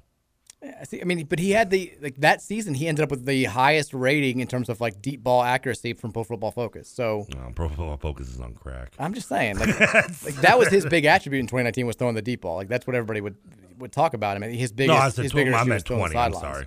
Yeah, 20. No, in 20, he wasn't great. He was completely off accuracy in 20. And then last year he was kind of hit or miss, but they also dropped a bunch of those deep passes because we didn't have Tutu Atwell. Yeah. And now I think we just don't have a deep threat. I think that's the issue. They want it to be D. Wiggins. I don't think he's that guy. I don't think they have a guy who can take the top off the defense right now. And it's eventually going to, I think, be a bigger issue for the offense than it already is. Texas says, Trevor looks like Mike McCarty's unbathed twin. Don't ever compare me to Mike McCarty. That's slap. How are those Cowboys, by the way? Mike McCarty, the guy that ruined Aaron Rodgers' career by only getting 1 Super Bowl out of him when he could have probably gotten 2 or 3 if he'd been a decent coach. I love the fact when they hired him, I was so happy because I knew how much he sucked as a coach, and I hate the Cowboys. So I was a perfect marriage. Don't hold back. He's an awful coach. We'll take a break. Putts and a half. The texts keep pouring in. We'll get to as many as we can here before we sort of revamp in the 5 o'clock hour. But we'll keep taking texts. 502-414-1450. More from you coming up after the break here. It's the Mike Rutherford Show on 1450 The Big X.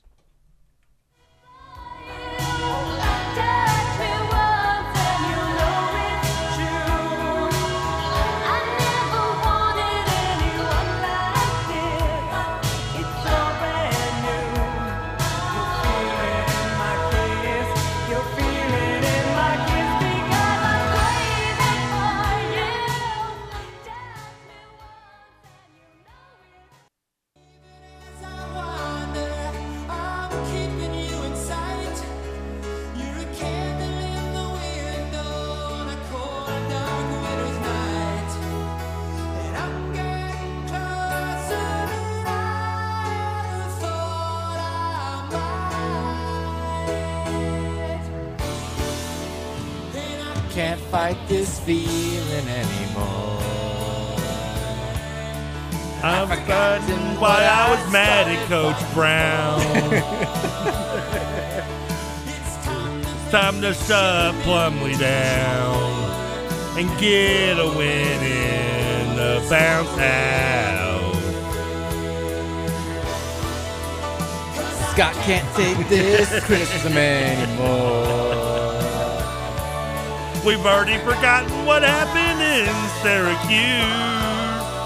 I thought you never make any attempt to even make it rhyme. You just say, I'm just going to say what I want, but I'm going to sing it. Why does it matter? Most hip-hop rappers don't either. It's beautiful. Hip-hop rappers? You ever listen to rap? Those hip-hop rappers. The only time rappers rhyme now is when they're rhyming the same word. That's not true. Well, Juvenile Ha did make that. Just ended every line with Ha. It was a revolutionary thing. Just put Ha on the end of every line. I don't need to rhyme. Who needs to rhyme? Rhyme? What am I, Dr. Seuss over here? Kid Rock changed the whole game when he just rhymed things with things. Trying fun at things. We were smoking fun at things. I'm like, well, that's the same word. Or I love it when an artist like changes the saying of a word just so to rhyme another word. Oh, yeah. I mean, there's nothing. Orange. It's like, seriously? You can't just buy a thesaurus. We're still reacting to the Louisville's Friday night win over UCF, which it feels very, very good to be here. But obviously not a work of art. There are things still to nitpick. I feel like the most common reaction, the most common feeling right now amongst the U of L fan base is confused happiness. I think like everybody's happy about the win. We're just not sure how we got to this place where. Yeah, a lot of people were expecting to be 1-1. You and I both picked Louisville to be 1-1 after these first two games. We did. We expected a lopsided Syracuse win and then a narrow UCF loss on the road. Instead, we get a ass-kicking from Syracuse and then somehow a defensive struggle with UCF that we win on the road. And now everybody's kind of like, cool, great. Are we good? We have no idea. Yeah, we're going to find out Friday. We were supposed to beat Syracuse last week. Not beat. We were Syracuse. They were us. And then this week we were supposed to be UCF and they were us. Yeah, like we thought. That's how we thought it was going to work. Yeah, I don't know. I'm so confused. I mentioned kind of trolling the UK fans. We did get a text that says, Mike saw your dumbass tweet about the UCF Florida comparison. One was a top 12 team. One's not ranked and plays in a mid-major conference. GTFO. One person gets sarcasm, the other doesn't. Also, let's just throw it out there. Which of those two programs has won a national title in the past decade? Ooh. Just saying. That's 20 years. When's the last time Florida won a national? What decade's that? Yeah, but when's the last time? I guess they did win the one. No, did they win one? Yeah, Tebow did. Tebow won one. Was that 06? Did they win back-to-back? No. They didn't? No. Well, no, I don't think they did. I thought they won back-to-back for some reason. Well, you're right today because Leak won the first one. Right. And then the second one was Tebow, yeah. Tebow by himself because Tebow played on the Leak team. Yeah, he was the backup to Leak when they won the first one. They either won back-to-back or they won 2 and 3. The Leak one was the one we would have beaten them at. The only reason they got him was because of us. State. Yeah. Who did they beat in the second year? Yeah, it was. I take it back. It wasn't back-to-back. They won 2 and 3 years. They won 06 and 08. Okay. The reason why I think I got confused is because those were the 2 years where they won basketball titles, too. They won in 06 and 07. Yeah, that's right. In a 3-year span. But they never went undefeated, by the way, in either of their title years. Yeah, they lost They lost to Mississippi State in one of them. And then in 07, they were undefeated, but they lost to, I think, Bama in the SEC title game. Sounds and that about kept right. them out of the title game. But yeah, imagine going through that period of time where you, in 3 years, you win 2 football national titles and 2 men's basketball national titles. Not bad. That must be pretty nice. And like nobody still recognizes you. Wasted on a fake sports fan base too. Yeah, exactly. Nobody still recognizes you as like a basketball powerhouse. Just wasted on a fan base that doesn't even appreciate it. Probably. Get out of here. You mentioned this during the break, so I'll read this text. Have you watched season 5 of Cobra Kai yet? I was more impressed with the fictional Kenny Payne's evolution as a karate superstar than the real-life Kenny Payne's ability to recruit players. I didn't know there was a player or a character in the show called Kenny Payne. The last season, which I thought should have been the last season of the show. You're down the show now. I haven't started it yet. I will, and I'll start it, and I'll probably get into it a little bit, and I will finish it relatively in normal speed because it's easy to zoom past us. Netflix still.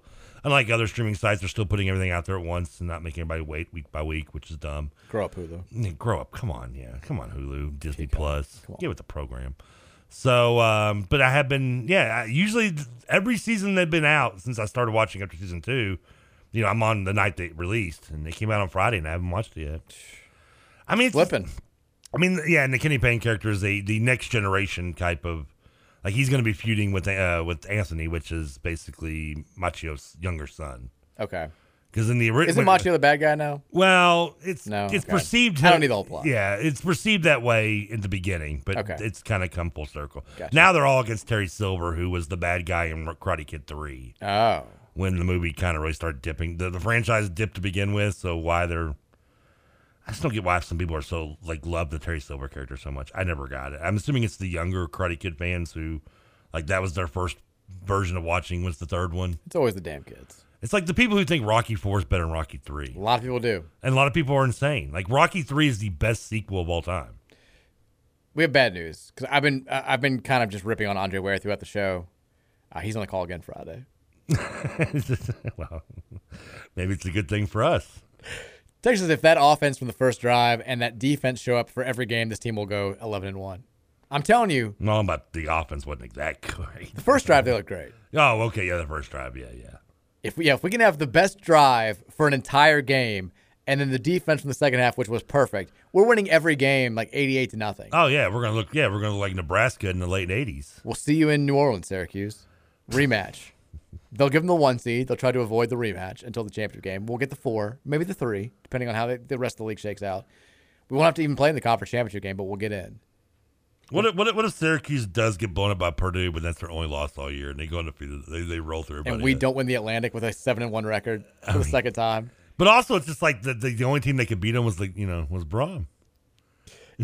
It'd be the best possible setup for sports radio conversation in this city. Oh, depending on who you're a fan of. Regardless, you can take it either side. It's going to be entertaining. Texture says Sat goes for it on fourth down way too much. If he'd clean up his play calling on second and third down, he'd eliminate those decisions that put too much strain on the defense. First down is an issue too. Seems to always start off behind the chains. I agree. The second and long run has got to stop. Every time we're 2nd and 10, it's a run in between the tackles, and it goes for 1 or 2 yards. We've got to mix it up. That's them just trying to set up that deep pass, though. On 3rd and 8, when everybody knows a deep pass is coming? When we're not running it to the short side of the field on 3rd and 8. I'm not going to defend his rhyme or reason. I'm just telling you what the rhyme and reason is. Well, it's not working right now. I'm glad we're 1-1. The offense has put up 27 points in 2 games.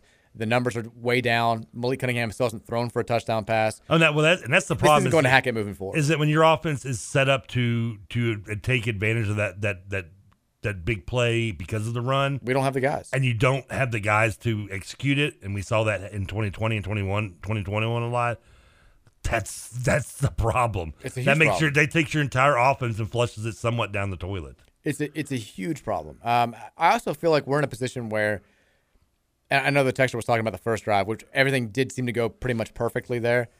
We kind of almost have to be perfect. I feel like if we have one penalty or one tiny piece of adversity, the drive's done, right? Like, you come out there, you have a good play on 2nd and 5 that goes for a first down, but you get a holding penalty and you get taken back to 2nd and 15. I feel like every time that happens, we're just done. Or you have the right play called and a guy just drops the pass or Malik short hops him.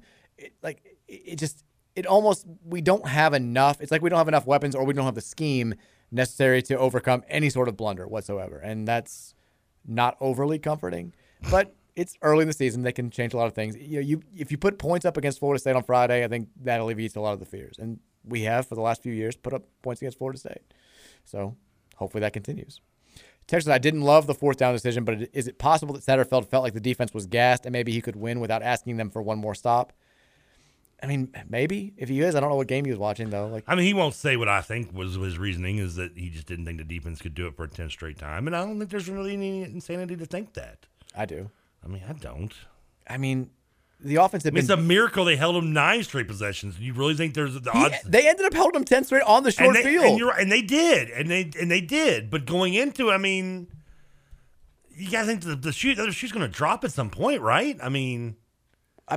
Are you if you stopped him for 99 series, yeah, there's a chance that they're going to score on the 100th series. But I'd feel better about those odds than if they'd scored on 5 of the last 9. You got to play the percentages. I mean, I have no problem with the slightly aggressiveness and the play, and I have no problem with the play call because technically the play call was perfect. It worked. It's like saying it would have worked if executed properly. It's like saying you're not going to kick a field goal. You're going to go for it on 4th and 8 from the other team's 25 because the kicker's made 19 field goals in a row, and eventually he's got to miss one. No, you're talking about kicking. That's from the other 25. That's like a 78-yard. I said the other team's at 25. Yeah, I mean, it's not the same comparison. How? You're talking about kicking a field goal from an extreme amount of range. No, I'm saying it's a chip shot. It's an easy field goal, and you're saying you're going for it on 4th down because you don't trust the kicker because he's made 19 in a row and he's due to miss one eventually. No, I don't think it's the same. How? Because I just said so. Because you can't. You've got no viable defense. Well, because I mean, you can twist that in any other way. Like for a lot of things, though. How? Okay, I mean. Satterfield's bound to win 9 straight because we've lost 2 straight.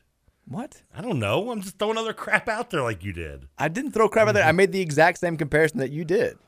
We never had a kicker hit 19 in a row. But if we did, we haven't had a defense get 9 stops in a row in a long time. What's the score of the game in this scenario? We're down by we're down by 3. Field goal ties it. Or hell, we're down by 2. Field goal wins it. Wouldn't we be up? Who cares? All I'm saying is you're saying that you don't trust the defense because they've made 9 stops in a row and eventually they're due to not make a stop. Why would you not say the same thing about a kicker who's made 9 in a row? That same field goal had missed 12 straight before he hit 19 straight. Then you're not going for it. I mean, he missed 12 straight before he made 19 in a row. No, he's made 19 in a row. But before that, he missed 20 in a row. I don't care. That's what we're talking about with his defense. His defense had missed 20 plays in a row before it made 9 straight stops. Right, but if they've made 9 in a row, so that overwhelms. Are you still kicking that? Are you still? Hell yeah, he's made 19 in a row. Okay. Yeah.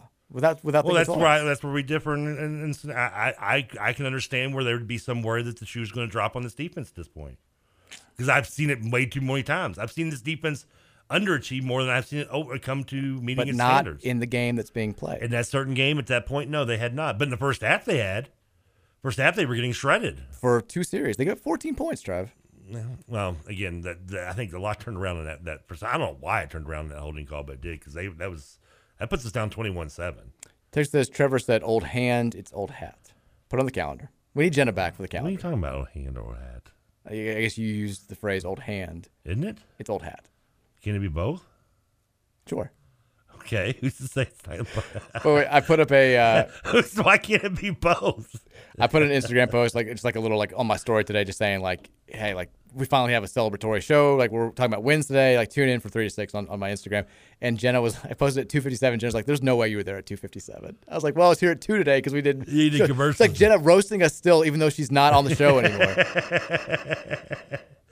I can't wait to watch that commercial on Thursday night on OVW Wrestling. Oh, we have many this week. Cardinal Minute, you'll be able to catch that with Okay. Mike Rutherford during the middle of any OVW broadcast. It's right between the matches. You're damn right.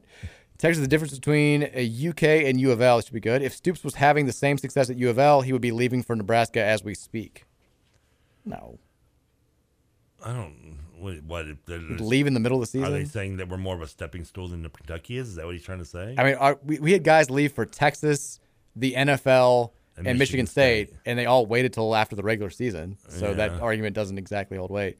By the way, all 3 better than UK for the most part. Yeah, I mean, U of L's been better than UK for my entire life up until the last 2 years. And you might want to watch it there because there's a good chance your coach will be at Iowa this time next year. Or Nebraska. Can Nebraska fired their coach? Scott Frost. I mean, the fact that they couldn't wait 3 games to save themselves $15 million is hilarious. Who was it that did the tweet that I saw that was hilarious where they said, what if you could go back to 2000? They had the date of 2017 when Clay Helton and USC is about, they're playing for first place in the Pac-12, and Central Florida is undefeated. And claiming that title. And here we are 5 years later, and these 2 coaches are going at it as Georgia Southern and Nebraska, and the Nebraska coach is about to get fired because of it. It's unbelievable. I mean, in 5 years, Scott Frost was can't miss.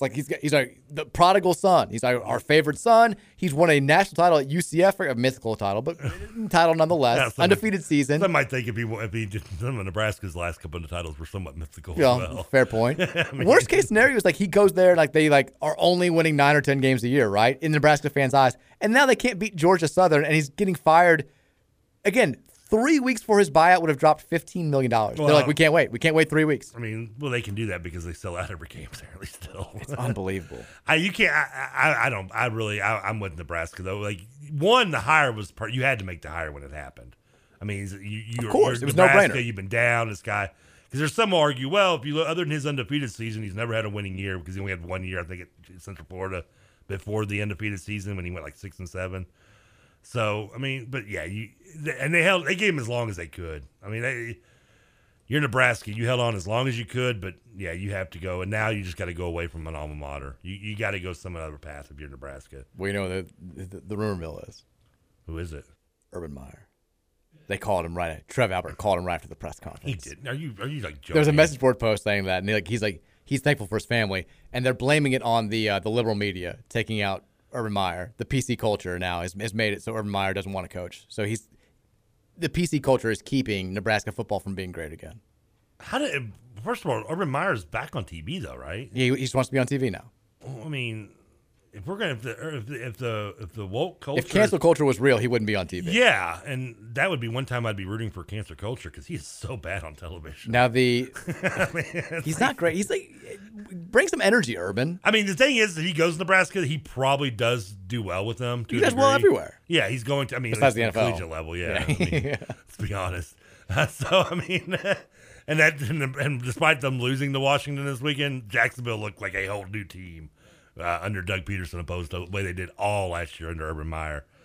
So I mean, I would. It's not. I'm from Nebraska. I don't think it's a bad hire. I don't think it's. They're not going to get him. Yeah, he's not going to come back. The big rumor is they're going to wind up getting Matt Campbell from Iowa State. Is that he's kind of already agreed. Iowa State's going to play out the season. Iowa State just beat Iowa for the first time since like 2014, I think, over the weekend in El Assico. I know they kind of swung and missed with this a little bit with Bill Callahan, but I would look at the offensive. I would look at a coordinator position in the NFL if I'm Nebraska. Somewhat like what Kentucky did going after the QB coach at the Rams and was very successful getting Liam Cohen here, and he did a great job with them last year, and so well he got the OC job back with the Rams. If I'm Nebraska, I'm looking that route. Bill Callahan was the swing and miss because he was also kind of past his he wasn't up and coming. I'm looking at a young OC, not an OC, but a QB wide receiver coach somewhere in the NFL for this position. I'm at the point now where I just think it's the program and not even the coach. Like, they can hire anybody, and he's just not going to work. No, it's the coach because the program has got they're going to back you. They can get talent. They're going to back you, but they're also it's like the same reasons why people think that Indiana basketball hasn't gotten back. Because the fan base is just, they have these standards, or Tennessee football for that matter, where like the pressure is so much and it's so high, and you've got a program that hasn't been winning at a high enough level for the last 2 decades, and it just breaks people. I think that it's like, I don't think anybody's going to win there. I don't. I just think you just got to get the right coach. Not going to happen. I think they could hire. It's hard to do. The Not ghost easier said than of. done. I think they could hire anybody. They could bring in Bill Belichick. He ain't winning in Nebraska. Nobody's winning in Nebraska. It's not happening. Oh, it's already 5 o'clock. We got to take a break. We will. Are we talking for an hour? I know. Who would have thought? We didn't do that. We took a break in that hour, didn't we? We did. Okay. Before we do take this break, though, short-term memory, I already forgot taking it. Reminding you about if you've got wealth management issues or you want to know how to get started, there's only one place to go. It's First Bankers Trust, because they've got you covered, not just with investment management things, but also comprehensive financial planning, trust and estate services, and so much more. If you want to find out about that more, go to firstbankerstrust.com. Financial investing starts with you. It starts with trust. It starts with First Bankers Trust. FirstBankersTrust.com. We'll go to break. 5 o'clock hour is coming up next. We'll take more texts. We'll rehash some of this conversation. We'll also, I've got somebody I have to take a shot at. It's going to happen. Do this time. Not you. Somebody else. 5 o'clock hour is on the way next. It's the Mike Rutherford Show on 1450 The Big X.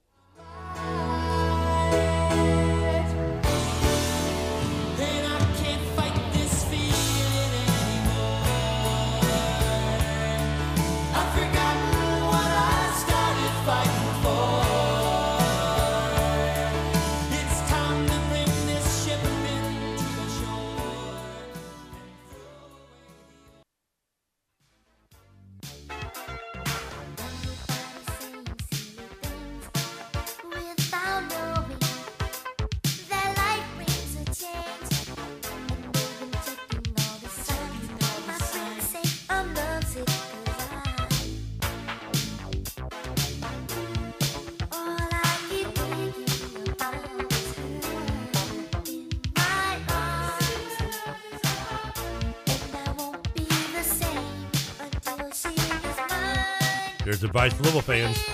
Here it comes.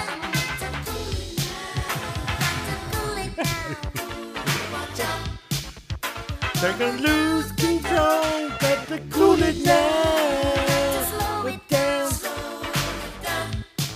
You're gonna fall in love. What is the theme today, by the way? Are these songs from... I thought it was like celebratory, like kick-ass music, and it's been a lot of songs from the 80s. Is this we played UCF in 1985? Is it 80 times from 85? It's nailed it, yeah. Is that right? Yeah. I figured it celebrates the year we first beat our last loss, our last win. Look, we own UCF. It's been established. Yeah. I don't think we have any more These are games. top songs of 1985. 1985. We beat them at Cardinal Stadium badly. Then we had the slip up in 2013, the troubles in 2013. I think we beat them in 85, the first game in Cardinal Stadium, by the same score that we predicted us to lose, or at least I did. We don't need to talk about that. I picked us to lose, 44-21? I think you said 40, something like that. I think that's what we lost. I think that's what we beat them in 85 was. Well, I didn't even realize that when I made the prediction, but... Turnabout's fair play. And now, let's never schedule these guys again. Because they're not on a schedule anytime soon, right? I think this was the end of the 2-year deal. Okay. I actually remember we had Vince Tyree on the old show the day that the schedule came out. We were at Kentucky Kingdom. I'll never forget that because it was like empty Kentucky Kingdom. And I'm like, Vince, why'd you schedule these games? And he's like, we have the mindset of playing anybody, anywhere, anytime, and all this stuff. And, teams don't want to schedule UCF. We used to be in that boat. And I was like, cool, I get it. Like, kind of pay it forward. But also, the teams that did schedule us like that back then were dumb. Like Miami, I'm sorry, you were dumb to put us on the schedule. Florida State coming here to play us at Cardinal Stadium, dumb. Not a smart thing to do. They didn't find it dumb when we went there and lost 31-0. But still, they came here. I think we would have taken a split back in those days against Florida State, and we did. And we had, one of those wins was still one of the most iconic wins in program history. So I understand the frustrations of programs like UCF. Well, and now not so much because they're going to the Big 12, so they'll be okay. I think Auburn and Alabama and Ole Miss recently have no problem with doing the schedule with us. No, but again, we're in a different boat now. Like, we don't need to play those games. We have them on our schedule in conference play, and we can get it. When you beat a team from a fellow Power 5 conference, it just resonates differently than losing to or playing a Group of 5 team. And I put up the stat out there a couple weeks ago saying, ACC is the worst at scheduling road games against Group of 5 opponents, and they've lost more games since 2017 than SEC schools have played.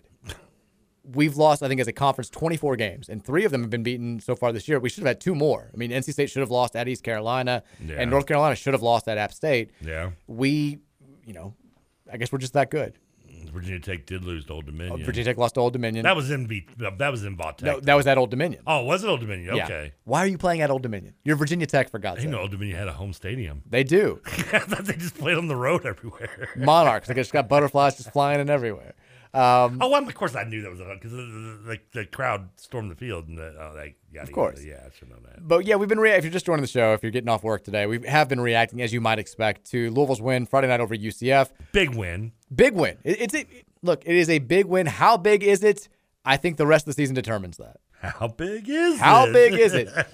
Because doesn't it kind of feel that way? Like right now, it doesn't change the direct. I don't think it completely cancels out or negates what happened in week 1 against Syracuse. Oh no. But it gives you a chance to think the same types of thoughts, the same optimistic thoughts that you were thinking before the Syracuse game, right? Like we can still go 7-5, maybe even 8-4, go to a decent bowl game. Satterfield can be the guy. No awkwardness with the recruiting class. We're good to go. Like that's at least on the table now. I don't think it's, I think people still are getting over the Syracuse loss. Now, how much are people buying into that? I don't think the buy-in is quite as strong as it was before the Syracuse game, but it's at least on the table. Again, a week ago we were talking about, well, they're going to go 0-3. They might start 1-5. This could be a 2-10, 3-9 type season. And now all of a sudden you at least have the people that can sit there and look at the schedule and say, well, BC doesn't look that good. We can beat Florida State. We've had their number. We've got USF. That should be a win. We could easily be 4-1, maybe 5-1 before the schedule gets a little bit tougher. And that's not possible if you lose on Friday night. A little bit has to do with the help that BC and Virginia look like total poo-poo over this weekend. They don't look great. I mean, they look bad. I mean, I'm probably being nice just calling them poo-poo.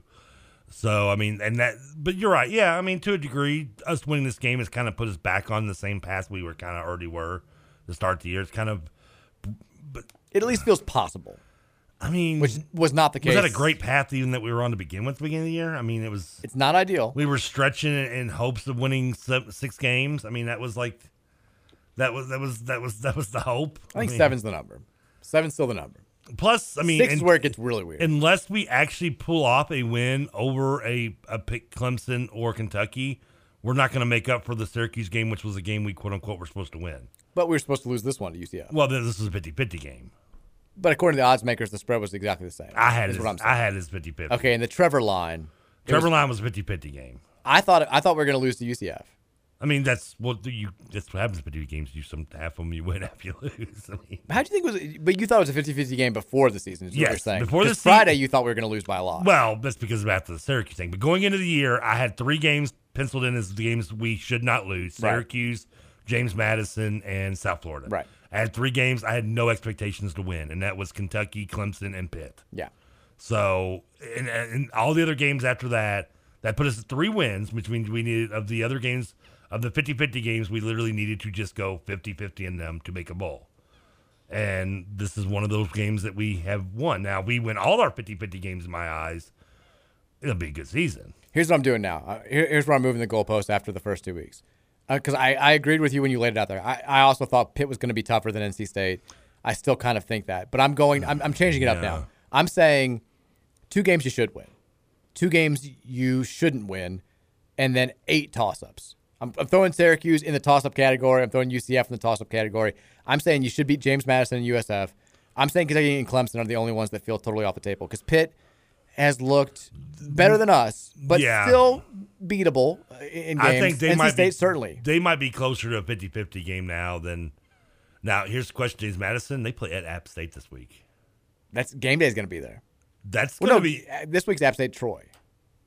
Oh, they must be on a bye. Oh, you're right, they are on a bye. Okay, I was looking at their next game on their schedule, and that would have been juicy. Yeah, well, because it is their next game, but I just realized that you're right. They got a bye this week. It's a bye week, so but James Madison does play at App State in their next game, coming off destroying Middle Tennessee State, Norfolk State. Yeah, they're 2-0. Yeah, with big time. They wins. Demolished both those teams. Now I know it's Norfolk State and Middle Tennessee State, but Middle Tennessee's at least FBS. Yeah, and they've had okay records over the last few years. I know I know they like to run that spread offense, so they're at least competitive usually. Talking about Middle Tennessee? Yeah. Yeah. Normally. But yeah, this is a big road game for. I mean, I'm looking forward to watching that game because that's going to tell us a lot about James Madison and what we've got coming up. We have a lot of good, and again, none of it really matters if you just get blasted by Florida State, or conversely, if you blast Florida State, you don't really care what the rest of the country is doing. But between that and then the Purdue-Syracuse game this weekend, there's going to be a whole lot of just like looking at that and trying to figure out exactly what to make out of these, results from teams that we've played and teams that we have thoughts about, and teams that we will play. I mean, if you want to end up being positive, I mean, at least we're not in Notre Dame, right? Marcus Freeman, first coach in Notre Dame history to lose his first 3 games. That's a wild-ass stat. I was all over App State getting 18 points. And a little bit to do with the fact that I think Jimbo Fisher is a walking piece of poo-poo. I think hate him. I think he's a horrible coach. I do not trust a thing he does. He's never coming on the show. I don't know. He was never going to get an invite anyway. That dude could show up at the window right now, knock, and go, guys, can I do an interview? I'd be like, middle finger, get out. I'm going to tell you what I really think about Nick Saban. No, we don't want it. Yeah, I don't care. Not on this airwave. I've got proof of cheating by Kentucky. Well, maybe come on in. But anyway, other than that, no, get out of here. So, but I mean, I put money on App State. Don't get me wrong. I hammered them getting the 18. Boy, I wish I'd taken that money line. I mean, the money line, I don't even know what it was, but if you're getting 18 points, the money line must have been nice and juicy. Ooh, I know. And Marshall was getting, I think, 17 or 18 too. I thought it was more than that. They might have been in the 20s. I didn't touch that one because I didn't know. I just didn't bother with it. But man, I did not see Marshall knocking them off. I don't think anybody did. I also saw Notre Dame quarterback, I know he got injured. Tyler Buckner out for the year apparently. Yeah, that's not good. Not good, but also he looked pretty bad from what I saw of the game. How is Stephon Gilmore's brother only going to Marshall? Come on, man. How was I saw also like Frank Gore Jr. is playing for Southern Miss against Miami. He's been there for like 3 years now. But like, how do you? You're Frank Gore Jr. I know he's put up 1,000 yards. I think he's going for his like 3rd straight 1,000-yard season. Why? Give him a scholarship, Miami. What are you doing? I mean, what's it hurt? Yeah, it's Frank Gore, for God's sake. By the way, the new rankings came out today for college football. If you're wondering about Florida State, they're the first team in the also receiving category for the coaches poll. I believe they're like the 6th for the AP. So despite beating LSU and having they destroyed Duquesne in week 1, had a bye week last week. They're not going to be nationally ranked coming into this week's game. UK, if you're wondering, why would you? Up in the AP poll to number 9 in that, and then number 10 in the coaches poll. So they are a top 10 team right now. Other teams on Louisville's schedule: Clemson holds steady at number 5 in the AP, number 4 in the coaches. NC State is number 12 in the coaches and number 16 in the AP. Was NC State on bye this week, or did they play somebody? They were. I didn't see their name on the ticker. They played They played Charleston Southern, 55-3. Oh, okay. Man, that's why I didn't see them on the ticker. Okay. Trying to get right there. Miami from the ACC is 13th in both polls. Other teams that we play: Wake Forest, which got Sam Hartman back, who was the ACC quarterback of the week, played very well. Yeah. They are number 19 in the AP, number 18 in the coaches poll, and then Pitt just hanging on in both polls, number 23 in the AP, number 25 in the coaches. Louisville, by the way, did not get votes. Boo. Syracuse did. I'm being told by our man Patrick Ryan that App State was a plus 700 on that money line. Whew, that would have been nice. That would have been a nice little bet. They're also getting a lot of love in the polls, and I don't. Who's they being App State? Yeah, they lost to a North Carolina team that has looked awful. Yeah, like North Carolina should have lost to whatever FCS team they played over the weekend. I don't really understand that, but I mean, also Notre Dame got 23 votes in the AP poll. Who's voting for an 0-3, 0-2 Notre Dame team that just lost to Marshall? That baffled me too, because every time they kept watching the game, they would point out they 0-3, and I'm like, why is this? How are they 0-3? It says 0-2 on the record. Like, it took me a minute to realize that everybody the 0-3 start was the bowl game last year. Yeah. Okay, because it's baffling me. I'm like, why is there an error somewhere? I'm like looking on their schedule. I'm like, where is this third game at? It took me a minute to remember it. I know that you've already said what you think of Pro Football Focus, but I just saw this come across my timeline. Only when they disagree with me.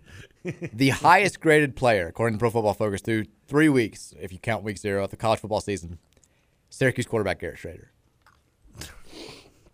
Well, you're welcome. They're going to the playoff. We're going to the playoff too. 13-0 Syracuse, 11-1 Louisville. Both getting in. Write it down right now. Write it down right now. What are the bet odds on that? Or bet are? I mean, 1 billion to 1. What's happening? We already discussed the Kevin quote. If you get those kind of odds, always take them. Be 10,000 to 1 on anything. I'm saying you always take it. What would happen more, Louisville and Syracuse in the playoff together, or John Cougar Mellencamp winning an Oscar? I can see John Cougar Mellencamp winning an Oscar. I can't see the Cards and the Qs playing in the playoff. Texter asked about the pod, by the way. Podcast is good now, right? We're all set up there. They should be on the normal Apple pages. I hope. I don't like that. Well, because I went through them, and then Friday, like KRC's did okay, but I don't think ours went to the Apple page on Friday. Oh, great. That's good. So I tweeted. That's why I tweeted. KRC's true with us. And I went to. Here's the messed up thing. It's annoying me. Is I went to the iTunes page, my account, and the account is showing these podcasts on there, but then you go to iTunes and it's not on there. And I sent them an email, and I haven't talked to a call center, but I sent an email, and they're like, "Well, thank you, and we'll get on that." And then Friday it came up for KRC, and I'm like, "Okay, it works," but I don't know if ours showed up on Friday. Well, I don't like that. So I tweeted. Actually, now that we talked so badly about the game, I'm kind of okay with it. And I tweeted out the SoundCloud link when I tweeted it out, which you retweeted, I believe. But I did. So today, if it doesn't update on there within 30 minutes of the show ending, then I'll just tweet out the SoundCloud link again. Okay. Yeah, we want the celebratory shows out there. People want to hear us be happy. I just want them, yeah, of course. But I mean, it's always out there. Just for some reason, Apple is just having an issue right now. Bleeping Apple. Steve Jobs. Over the weekend, by the way, for some shine for some other U of L sports, we've only talked football today, but volleyball bounces back. They lost to Ohio State last weekend in a top 5 clash. They beat number 9 Purdue. 2 years in a row, the Cards have taken out Purdue. They swept them. They now are, I think, number 4 in the coaches poll. They also took down Lipscomb, suck at Lipscomb, over the weekend in another straight set sweep. Shout out to field hockey, number 5 in the country, undefeated. Yeah. They take down number 4 Michigan, who's always a field hockey national powerhouse. They beat them 2-1 to move to 6-0 on the year. The Cardinal Insider coming up at 6. I'm just giving quick updates. And then not great weekends for the soccer teams, but that's okay. Oh, what happened to the soccer team? Men's soccer team, I know, lost to Duke, who's in the top 10, 2-1. They cheated. I think the women drew with maybe Indiana, 0-0. They didn't score. I know that. I know they tied with James Madison last week, too. 0-0. Indiana's usually pretty good at soccer, aren't they? Men's, yes. Women's I think, just okay. So much. Golf teams are starting this week. We love all of our Cardinal sports here. That's your quick little recap there. But props to volleyball and field hockey especially. Both top 5 national teams. Chasing national championships. How's the professional soccer leagues looking? Lou City, good, although they're not playing great recently. Racing is not having a great time. I think they've lost their last 2 matches by a combined 9-1. That's not good. Not great. No, not good at all. Ever since they gave me a jersey for my birthday, they've lost. They gave you a jersey for your birthday? Yeah, and Mary. Why? We get a whole box of stuff. What? I didn't get. They don't know. I don't get stuff. You don't get stuff. I want stuff. You gotta step it up. You should see my room. It's full of like stuff that I've gotten for free over the years from like affiliates that I have no. I have more Reds memorabilia from like the 08 to 09 season than any one man should own. Well, I'll tell you. Because I'm gonna display it. I want stuff. We'll get you some stuff. I mean, I'm not. You get some Shady Rays. I do have Shady Rays. I love my Shady Rays. We all love Shady Rays. I know. Yeah. They did a good job on after the Syracuse game of hiding my tears. I'm just now seeing Roush and Coffee going at it over this Mark Stoops quote. Oh no! What are they doing? Apparently, so Stoops had a press conference today. Where First of all, Nick, don't fall for it. Roush is probably just trying to troll. Roush is on like SEC Network this afternoon. He's trying to troll. What's he doing on SEC Network? I don't know. Talking UK football. All of a sudden, people want to talk about UK football. Yeah, but why'd they call Roush? Great question. Power of the Big X. I love you, Roush. I'm just teasing. But seriously, why? By the way, 502-414-1450 is the Thornton Sex line. We're taking your thoughts here. We have. What was the Stoops quote? Oh, the Stoops made a quote talking about how, like, even if the SEC moves to a 9-game schedule, he says he'd still want to play teams like Youngstown State and give them those opportunities. Basically, sort of reiterating the thoughts that Mitch Barnhart laid out. You know, Mitch Barnhart says we're saving college athletics by playing FCS schools. Like it's the betterment for the entire sport. Football wouldn't exist at any sort of level if UK wasn't going to play Murray State every other year in football, and Louisville isn't that important. So what is he saying? We're Youngstown State to them? Is that what he's saying? No, he's just saying that he doesn't. You know, he wants to play the crappy teams, but doesn't want to play Louisville. And then Roush says he had a quote during a different media appearance about the importance of playing U of L. I just think he's doing whatever he can to keep it at 8 SEC games. Okay. And Nick took it personal? No, Nick's fine. Okay. Both Nicks are okay. It's a logical discussion. Okay. I mean, can we just keep the game regardless of what you guys do? Like, I'm sorry. Like, you're in the top 10 right now. Like, don't be afraid of Louisville. Like I know Stoops wants his 3 guaranteed wins. How about just 2 guaranteed wins and then take your chances against Louisville and play an SEC schedule? I mean, it was one thing when Kentucky sucked and they were like scared to play us, but like, why now that they're good? Why are they still trying to drop us? Yeah, I've never understood. Like, when we were beating the poop out of you and you were beneath us so far down that we couldn't even hardly see you. You know, we had no problem keeping you on the schedule when we didn't need to. Yeah. Well, I mean, now you're beating the crap out of us and you still want to drop us. I mean, I get it when you were scared to play us because we were beating you, but now, I mean, there's no reason to drop us. I just don't understand if other, like, this is the only rivalry game that appears to be on the chopping block for like SEC schools. Like Florida plays Florida State, they're not going to drop that game. South Carolina's not going to drop Clemson, who, if there's a team in the SEC that should want to drop a rivalry game, it's South Carolina versus Clemson. Like, none of these other schools are even contemplating this, and UK is like, well, I don't know if we can keep doing it. Like, I just play the damn game. Speaking of rivalry games, props to Iowa State for snapping, I think it was like an 8-game losing streak to Iowa this weekend. I mentioned that last segment. Did you? When I talked about Matt Campbell being the coach in Nebraska. Oh, I heard you say Matt Campbell. I'm like, they just beat Iowa for the first time since, I think, 2014. Yeah, something like that, yeah. And then I said it's El Asico. Have you heard that reference before? Mm-mm. That's what they shut down Fullcast, and college football fans call it El Asico because it's the opposite of El Clasico, the great soccer rivalry, because every year this game has a soccer score, but it's the ugliest thing in the world. And this year again, I believe it was, 10-7? Yeah.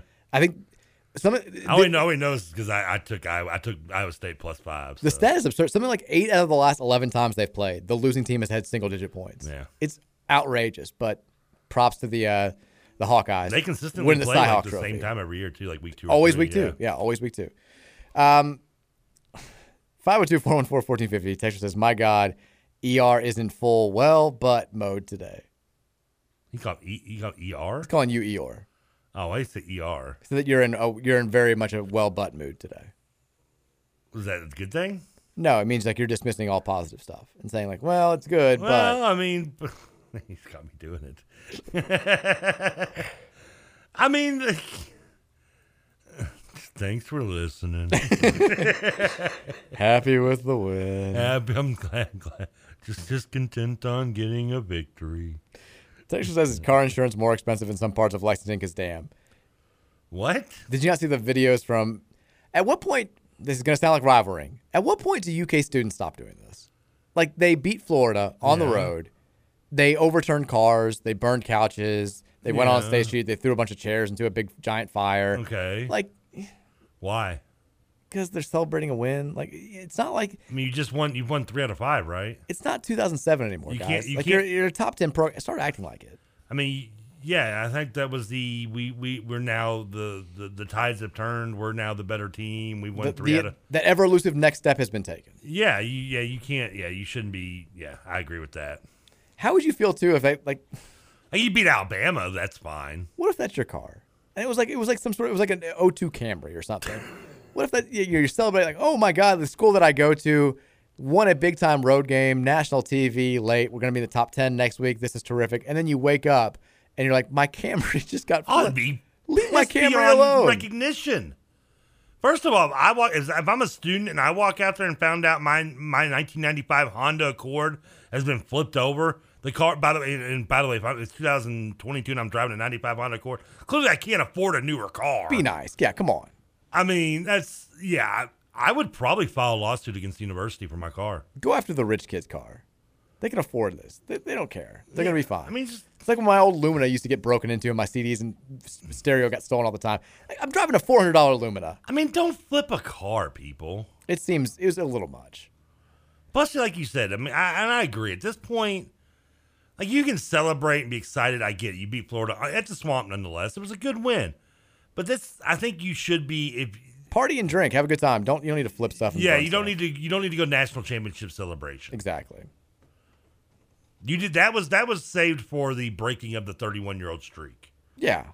If you've done something like lost to Tennessee 75 straight times, yes, and you beat them, okay, go out there. I never understand the whole rationale behind flipping cars, but whatever, do it. Maybe if Florida was ranked number 1 in this exact same situation, I would have made it slide a little bit. But they're also not ranked number. They were ranked like 12th. Yeah, in week 2. Yeah, I mean come on. Texas, by the way, Louisville volleyball is ranked number 3. Even better. Woohoo! I'm assuming Wisconsin and somebody else is ahead of us. I guess Ohio State was the team that beat us, and I know they moved ahead of us last week. I don't know if they lost or something. I can't see the poll. I just saw Louisville volleyball tweeted out that they are now number 3. Rolling Stone tweeting about a Golden State possible trade. Who cares what Rolling Stone? Oh, I saw because Steph Curry in an interview said that they tried to get Kevin Durant. It's Rolling Stone magazine. Who gives a bleep about an article? Well, what Steph Curry said.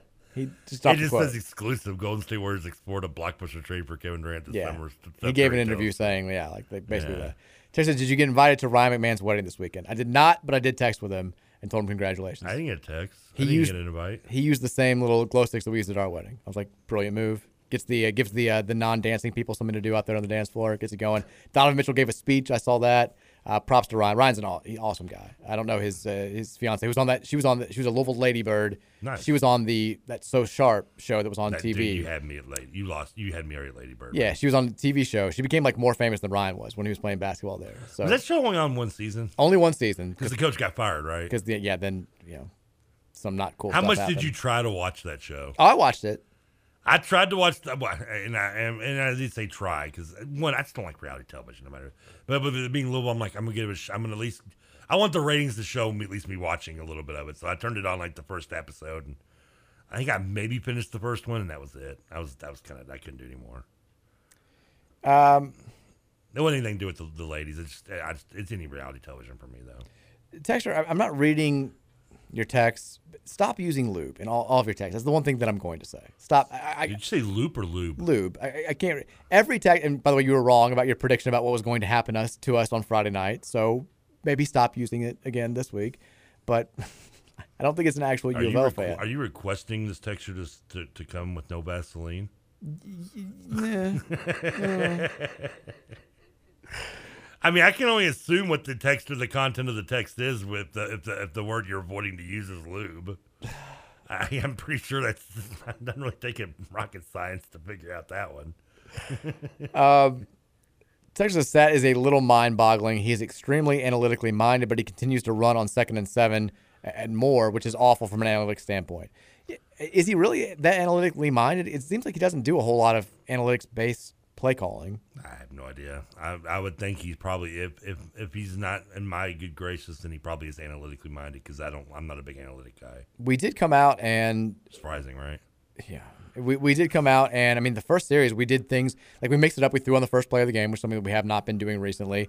It seemed like the scripted first drive worked perfectly, and then we kind of fell back into our old vices of being overly predictable, incomplete pass on first down or run that doesn't work, and then back to basic run on 2nd and 10, and then traditional pass on traditional passing down, and it didn't work. I would like to see us mix it up a little bit more, and maybe you save this thought, you hope. Maybe we've been holding some stuff out for Florida State. Maybe. Probably not, but maybe. Or maybe we're going to put some new stuff in. Maybe we let Lance Taylor take a little bit of the reins this week and put in some cool Notre Dame stuff, but they've lost their last 3 games, just lost to Marshall. So maybe not. Texas says... Lance Taylor, that's how much they hurt losing Lance Taylor. Yes. Is Lance Taylor the missing piece in South Bend? I think it is. I think that's what we have to say at this point. I mean, can you? It's hard to debate it. Texter said, "Oh wow, this is a UK fan who's this is angry UK fan. You just beat Florida, gentlemen and ladies. Why are you so angry?" Oh, he's texted in a bunch of this. I can't. Oh my God, he called me a soft Trinity bleepy at one point. Well, that sounds about right. Then he just called you a fat crybaby B. That sounds about spot on to you. Kind of right on that one. Y'all are so jealous of having a good time. Guess I would be too, dealing with everything you all have the last decade. Trevor said he would file a lawsuit. Laugh out loud. What a fat crybaby B. Yeah, I would. If I walked outside, wouldn't you? Having a good time. I'm sure this guy says that about everything when there's burning cars. Yeah, this is the guy, by the way, that's probably been through 4 cars in 5 years because he can afford it because mommy bought 6 of them.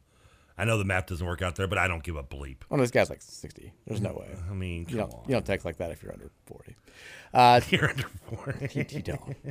Texas says Jeff Brom could never go to Kentucky because his 95 Accord would be toast after all of his top 5 upsets. That's a good text. What? I think it's intern Patrick. Jeff Brom could never go to Kentucky because his 95 Accord would be toast after all of his top 5 upsets. Yeah, that's good. Texas says the irony of UK students burning couches and cars after a Florida win is a lot of their parents were probably on Facebook complaining about UK basketball players kneeling for the anthem or the George Floyd protesters. I mean, I'm not saying you can't celebrate, but I mean, you don't need to be burning cars and couches. I just don't understand, but whatever. Like, if you want to go out and and celebrate out in the streets, being drunk and woohooing and maybe throwing some way too drunk, do something, throw some stuff, but toilet paper, some things, that's fine. But yeah, the destruction thing, and I'm not saying that there's not a time and a place for it, even though it's not good, but there is a time and place for it, and not winning your 3rd out of 4th game against Florida in 5 years is that time and place. It's week 2.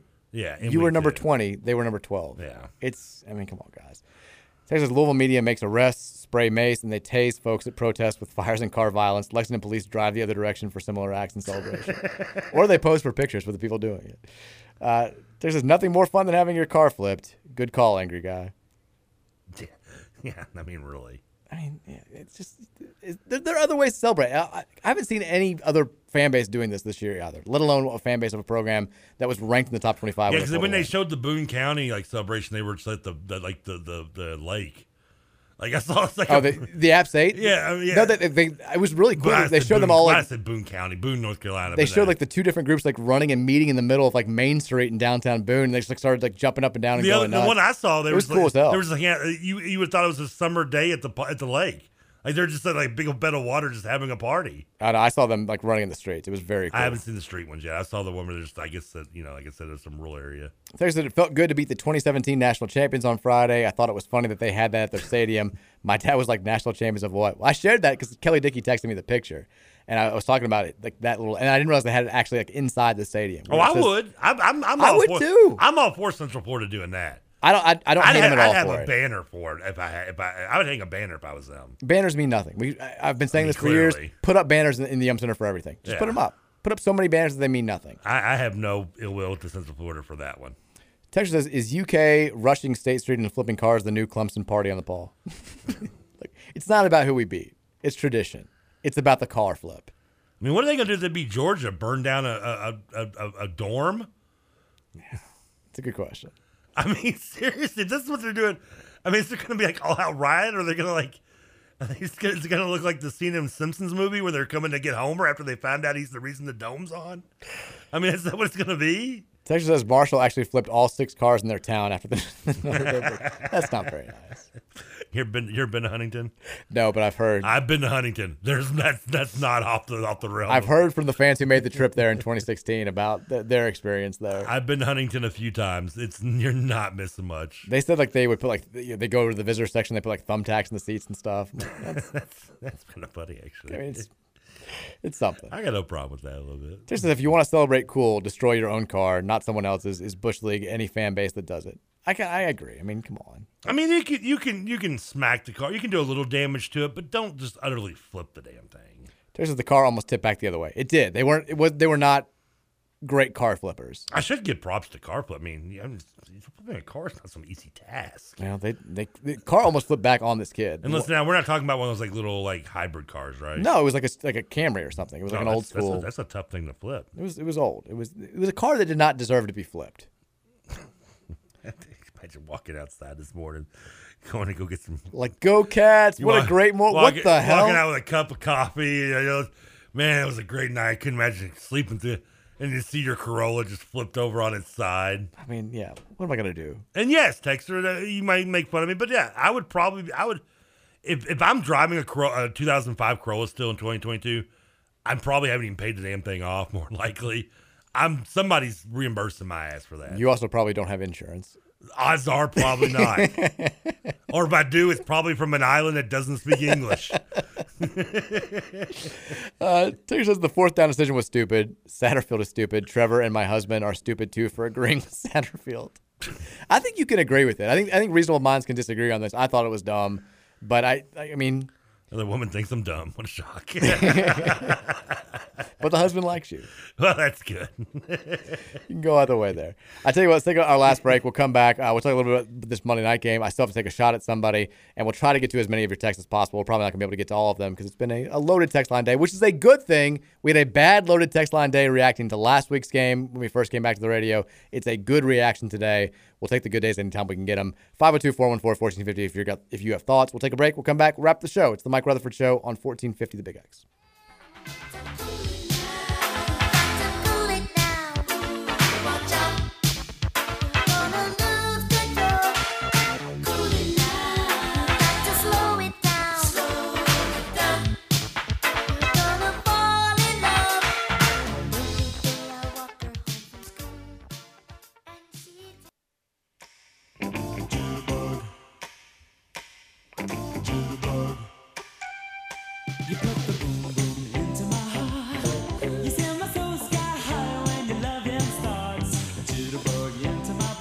Yeah, yeah.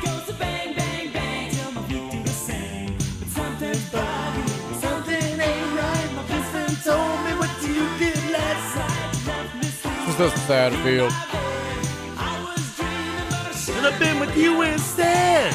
Got me up before you go. Don't leave me hanging on like a yo-yo. Got me up before you go. Oh, don't make me have to get that high. I like when you do this dance, though. You always do like the shimmy. It's nice. It's the white man left to right shimmy. Oh, that's me. Oh, absolutely. You live right here in the shoulder. Yeah, oh yeah. I'd be like Seth Rogen if I was on the dance floor. Like, he's doing the dice thing way He's doing the dice thing way too much. He's got. This is Satterfield into my brain. This is one of those videos like you watch and you go, how did we not know he was gay? Yeah. You go back and look at this. Like, just reminds me of the Austin Powers. And I can't believe Liberace was gay. Yeah, it's like. I mean, I guess in hindsight, like it was, like. Careful now. Yeah, I'm just saying it looks so elaborate and like, but like at the time it wasn't. That was just the norm of the '80s, though. Yeah. Like he wasn't like there's big probably style. Yeah, colors and bright pastels and. I mean, this song was the top song of 1985, by the way. Actually, Careless Whisper was, but I love Careless Whisper, don't get me wrong, but I wanted to give, Wake Me Up a little shout. It was number 3, technically. Understandable. And the number 2 song on the day we actually beat Central Florida, which it goes to my argument about the style and the colors and everything. Number 2 song on November 2nd of 1985 was the Miami Vice theme. Ooh. Which is a show, I mean, all, pastels and bright colors and all that type of stuff. So, yeah, I can see where it's over. In hindsight, it's easy to overlook it. It's easy to go back and go, how did we not know? But I think it was easy to fall under the radar then. Are you saying Pascals? Pastels? Isn't it Pascals? Pastels. Not Josh Pascal, the UK player. Are you sure? I'm pretty sure. I don't think so. Yeah. Okay. Spell it for me. Pastel, Pastel. Okay, but is that the same thing as the color? Yeah. You sure it's not Pascal? I'm 100% sure. I don't think so. I'm Googling pastels right now. Pastels. Definition of pastel: a crayon made of powdered pigments bound with gum or resin, a soft and delicate shade of a color. Pastels are bright, vibrant colors. You see a lot of them in the infield at Derby. Yes. Pastels. Pascals. Sure. I'd be damned. Put it on the calendar. Thing is, I almost... In hindsight, that also does explain a few weird looks now. Yeah, I was going to let that go because you say I correct you when I don't need to. But the text line has like 7 straight people that are like, is he saying Pascals?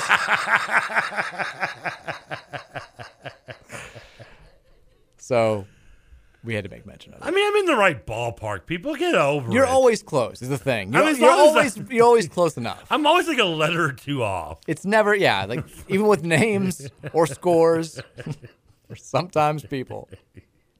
You're always close. You're always. I always know what you're talking about. Close enough. I speak fluent Trevor, but sometimes the text line's like, "Is he saying?" Can I claim my own speaking Trevor as a second language? Yes, that's why the Trevor Sang a Day calendar is coming your way in 2023. Sang a Day. Jenna was jotting them all down. Do we have? No, well, I've seen her notes over here though. I mean, do we have enough for a whole calendar? I guarantee you we have enough for a whole calendar. Guarantee. We had like 3 today. We're good. What was the other ones today? We had I mean, I still don't see where I messed that one up, but. Well, it's not the word. Then you had old hand instead of old hat. Still don't agree with that one. Well, again, we'll let the viewers of the calendar, the purchasers of the calendar decide. I'm assuming pterodactyl is going to be like the number one. Pterodactyl would be up there. Every other idiom that you've somehow gotten backwards would have to be on there at some point. Anyways, tonight we have NFL winding down. I missed the old, I guess they did it for like 4 or 5 years where they would have 2 Monday night games. I don't think it was week 4 or 5. 1. I thought it was only like the last 2 years, maybe, or 3 years they have done it. Was that because now they've gone away from it and we have a? I don't like it. I like the old school. Yeah, I was getting. I can't. It's not old school. I guess that's the wrong term because they only did it like 2 or 3 years. But yeah. That was one of the little things that they have done and changed that I was liking and getting into. It was good. I mean, because the early start time, Monday night, you don't have to wait as long for kickoff. You pretty much, we're doing the radio show at 6. We go right home and start watching Plus football. You get 2 games. And then you get to watch late. You get 2 games better than 1. It's very simple. But tonight, just 1 game. Yeah, 2 is always better than 1. 2 is almost always better than 1, especially when it comes to sports. Broncos Seahawks tonight, ESPN, ABC. 8:15 is the kickoff. Denver's a 6-point favorite. Seahawks are supposed to be bad this year. It just, it seems like a kind of blah end to what was, let's be real. I know football was back, but the NFL week 1 kind of blah overall. Yeah, but I mean, this does have, this matchup obviously is more about the story. For sure. Russell Wilson going back to Seattle. I mean, would have been perfect if the NFL had any kind of, maybe some intelligence. They could have shifted the schedule around to where the early game would have been, Cleveland and Carolina followed by this game. Yeah. I mean, that would, you talk about like setting up the perfect storyline of returnees, even though I guess Cleveland was going to Carolina in that situation. But nonetheless, that would have been like the perfect thing to do if you're going to do storylines with this. But, for sure. I mean, tonight's game, you're right. I mean, the storyline's going to be there. They're going to talk about that. I don't think the game's going to be overly sexy. I think, obviously, Denver's a team that's going to be one of the few teams in the West that wants to kind of run the ball a little more than passing. I don't know if they'll get the luxury of doing that in every game, but they want to. This will be one they will. I mean, Javonte Williams, Melvin Gordon, expect to see them kind of run down the throat. I think, this is a blast. I see Denver winning this game and covering. Now, you haven't, by design, I haven't let you talk about the Eagles win over the Lions all that much. No. But are you feeling it was a narrow victory for the Eagles? Lions stormed back, put up 35 points with Jared Goff at quarterback. Are you feeling more optimistic about the Eagles season or kind of where you were ahead of time? Honestly, both teams were who I thought they were. I think you're right. I've told you before the season that I thought Detroit's defense was putrid, and it was. It was bad. I feel like offensively they are. I don't think they're as good as what they showed on Sunday, which makes me a little worried about our defense. DeAndre Swift's good. I mean, Swift is good. I know Goff can be serviceable. Ugh. I mean, I know he's not good, but he can be serviceable. Ugh. I feel like I'm trying to give like Virginia like some vegetables. She's like, yeah. It's good for you. It tastes good. I'm eating, or somebody giving me a salad. So yeah, I am a little worried on the defense giving up 35 points. I would have been more happier with only giving up 21 or 24, but you know, it's having to go for it on 4th down to even clinch the game, which they did. So I'm not too upset, but I'm trying to think. We had dudes stop, by the way, on that last drive. It's going to be interesting. We play Monday Night Football next week at Minnesota. Vikings look good. Really good against Green Bay. So I'm slightly worried with next week in week 2 for the Eagles. I don't know. Who does Detroit play? I don't even know who they play. They have a game. They're not on bye yet. They're playing a football game. I mean, no one's on a bye in week 2 anyway. They play Washington. Can be an interesting game because we are the only team in the NFL this year that doesn't have a Sunday night game or Monday night game. No prime time. Every single game. You got 5. Every single game besides Thanksgiving is a 1 p.m. kickoff, and Thanksgiving is 12:30. Yeah, that's how it's always weird. Classic Lions. That's who we are. I mean, technically, it is a primetime game. Well, it's the only game on, but it's not prime time. It's still. I mean, I always consider anything that's not just on a normal 1 or 4 o'clock Sunday is to me a primetime game. Well, primetime is 8 to 11 p.m. I mean, well, yeah, but if you're not on the 1 or 4 o'clock schedule on a Sunday, then you're in a spotlight in some way or another. Yeah. Which, you know. Yeah.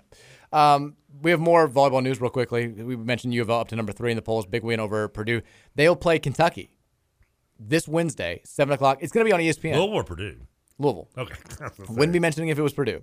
Number 3, Louisville's number 3. Kentucky's number 13. The Cards took out the Cats last year when the Cats were coming off of their national championship. But ESPN, big-time coverage. Supposed national championship. Mickey Mouse title. Yeah. Big-time national spotlight. Would love to see that for the volleyball in the state of Kentucky, certainly for the Cards, who are hopefully going to take out the Cats for a second straight year. But 7 o'clock Wednesday, make it to the match if you can. If you can't, you'll be able to watch it on ESPN. So you said ESPN, though? The big dog. Big station. What day is that on? Wednesday. I'm not sure, Peter. I'm just making sure everybody You got it. Wednesday at 7. Wednesday at 7. I'm trying to think just what could have been, what we could have bumped on for that. I mean, there's not too much competition on, but that's good nonetheless. Texas says Trevor has to be a plant. There's no way he's real. No, he's real. Real? What? Texas says Josh Packner.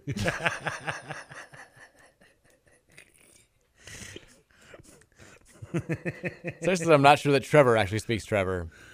Pascal is an old computer language. Hey, people, listen. You all thought No Child Left Behind was a good idea, okay? But now we're starting to realize the reaping the benefits of that.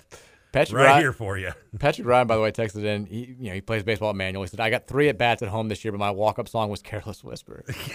That's actually awesome. That's awesome. Mine was what was it? The Still Fly Big Timers. Remember the state tournament? I never got to pick a walk-up song. I don't know if I would. I think I've told you. I think it was the little part. I think it was Derek Alonzo. And if it's not him, if you're listening, Derek, I apologize.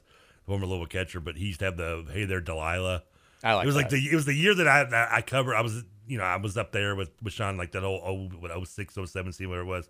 I spent so many games with there, and I mean, every day I would leave the damn game with the "Hey There, Delilah" stuck in my head. Have you seen because of him doing that walk-up song? Because we've talked about it this year.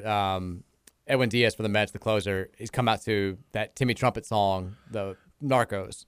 And like the intro's become a really cool thing. Now everybody's using that song, by the way. Syracuse used it at kickoff against us a few weeks ago. Like everybody's trying to claim Timmy Trumpet. But anyways, I hate when people do that. The others, like on the flip side, Craig Kimbrell recently has started coming out the last 7 games to "Let It Go" from Frozen, and he's been like unhittable. Like he's given up like 1 hit in 7 innings, no runs, and he's been pretty bad this year so far. He was 3-5 with a 4.46 ERA, and now it's just been like unhittable. There was a guy. One of my favorite things when I do bat games, listening to the walk-up songs for the players. Uh-huh. And I don't know. It was the player who were they just playing? Columbus, I believe.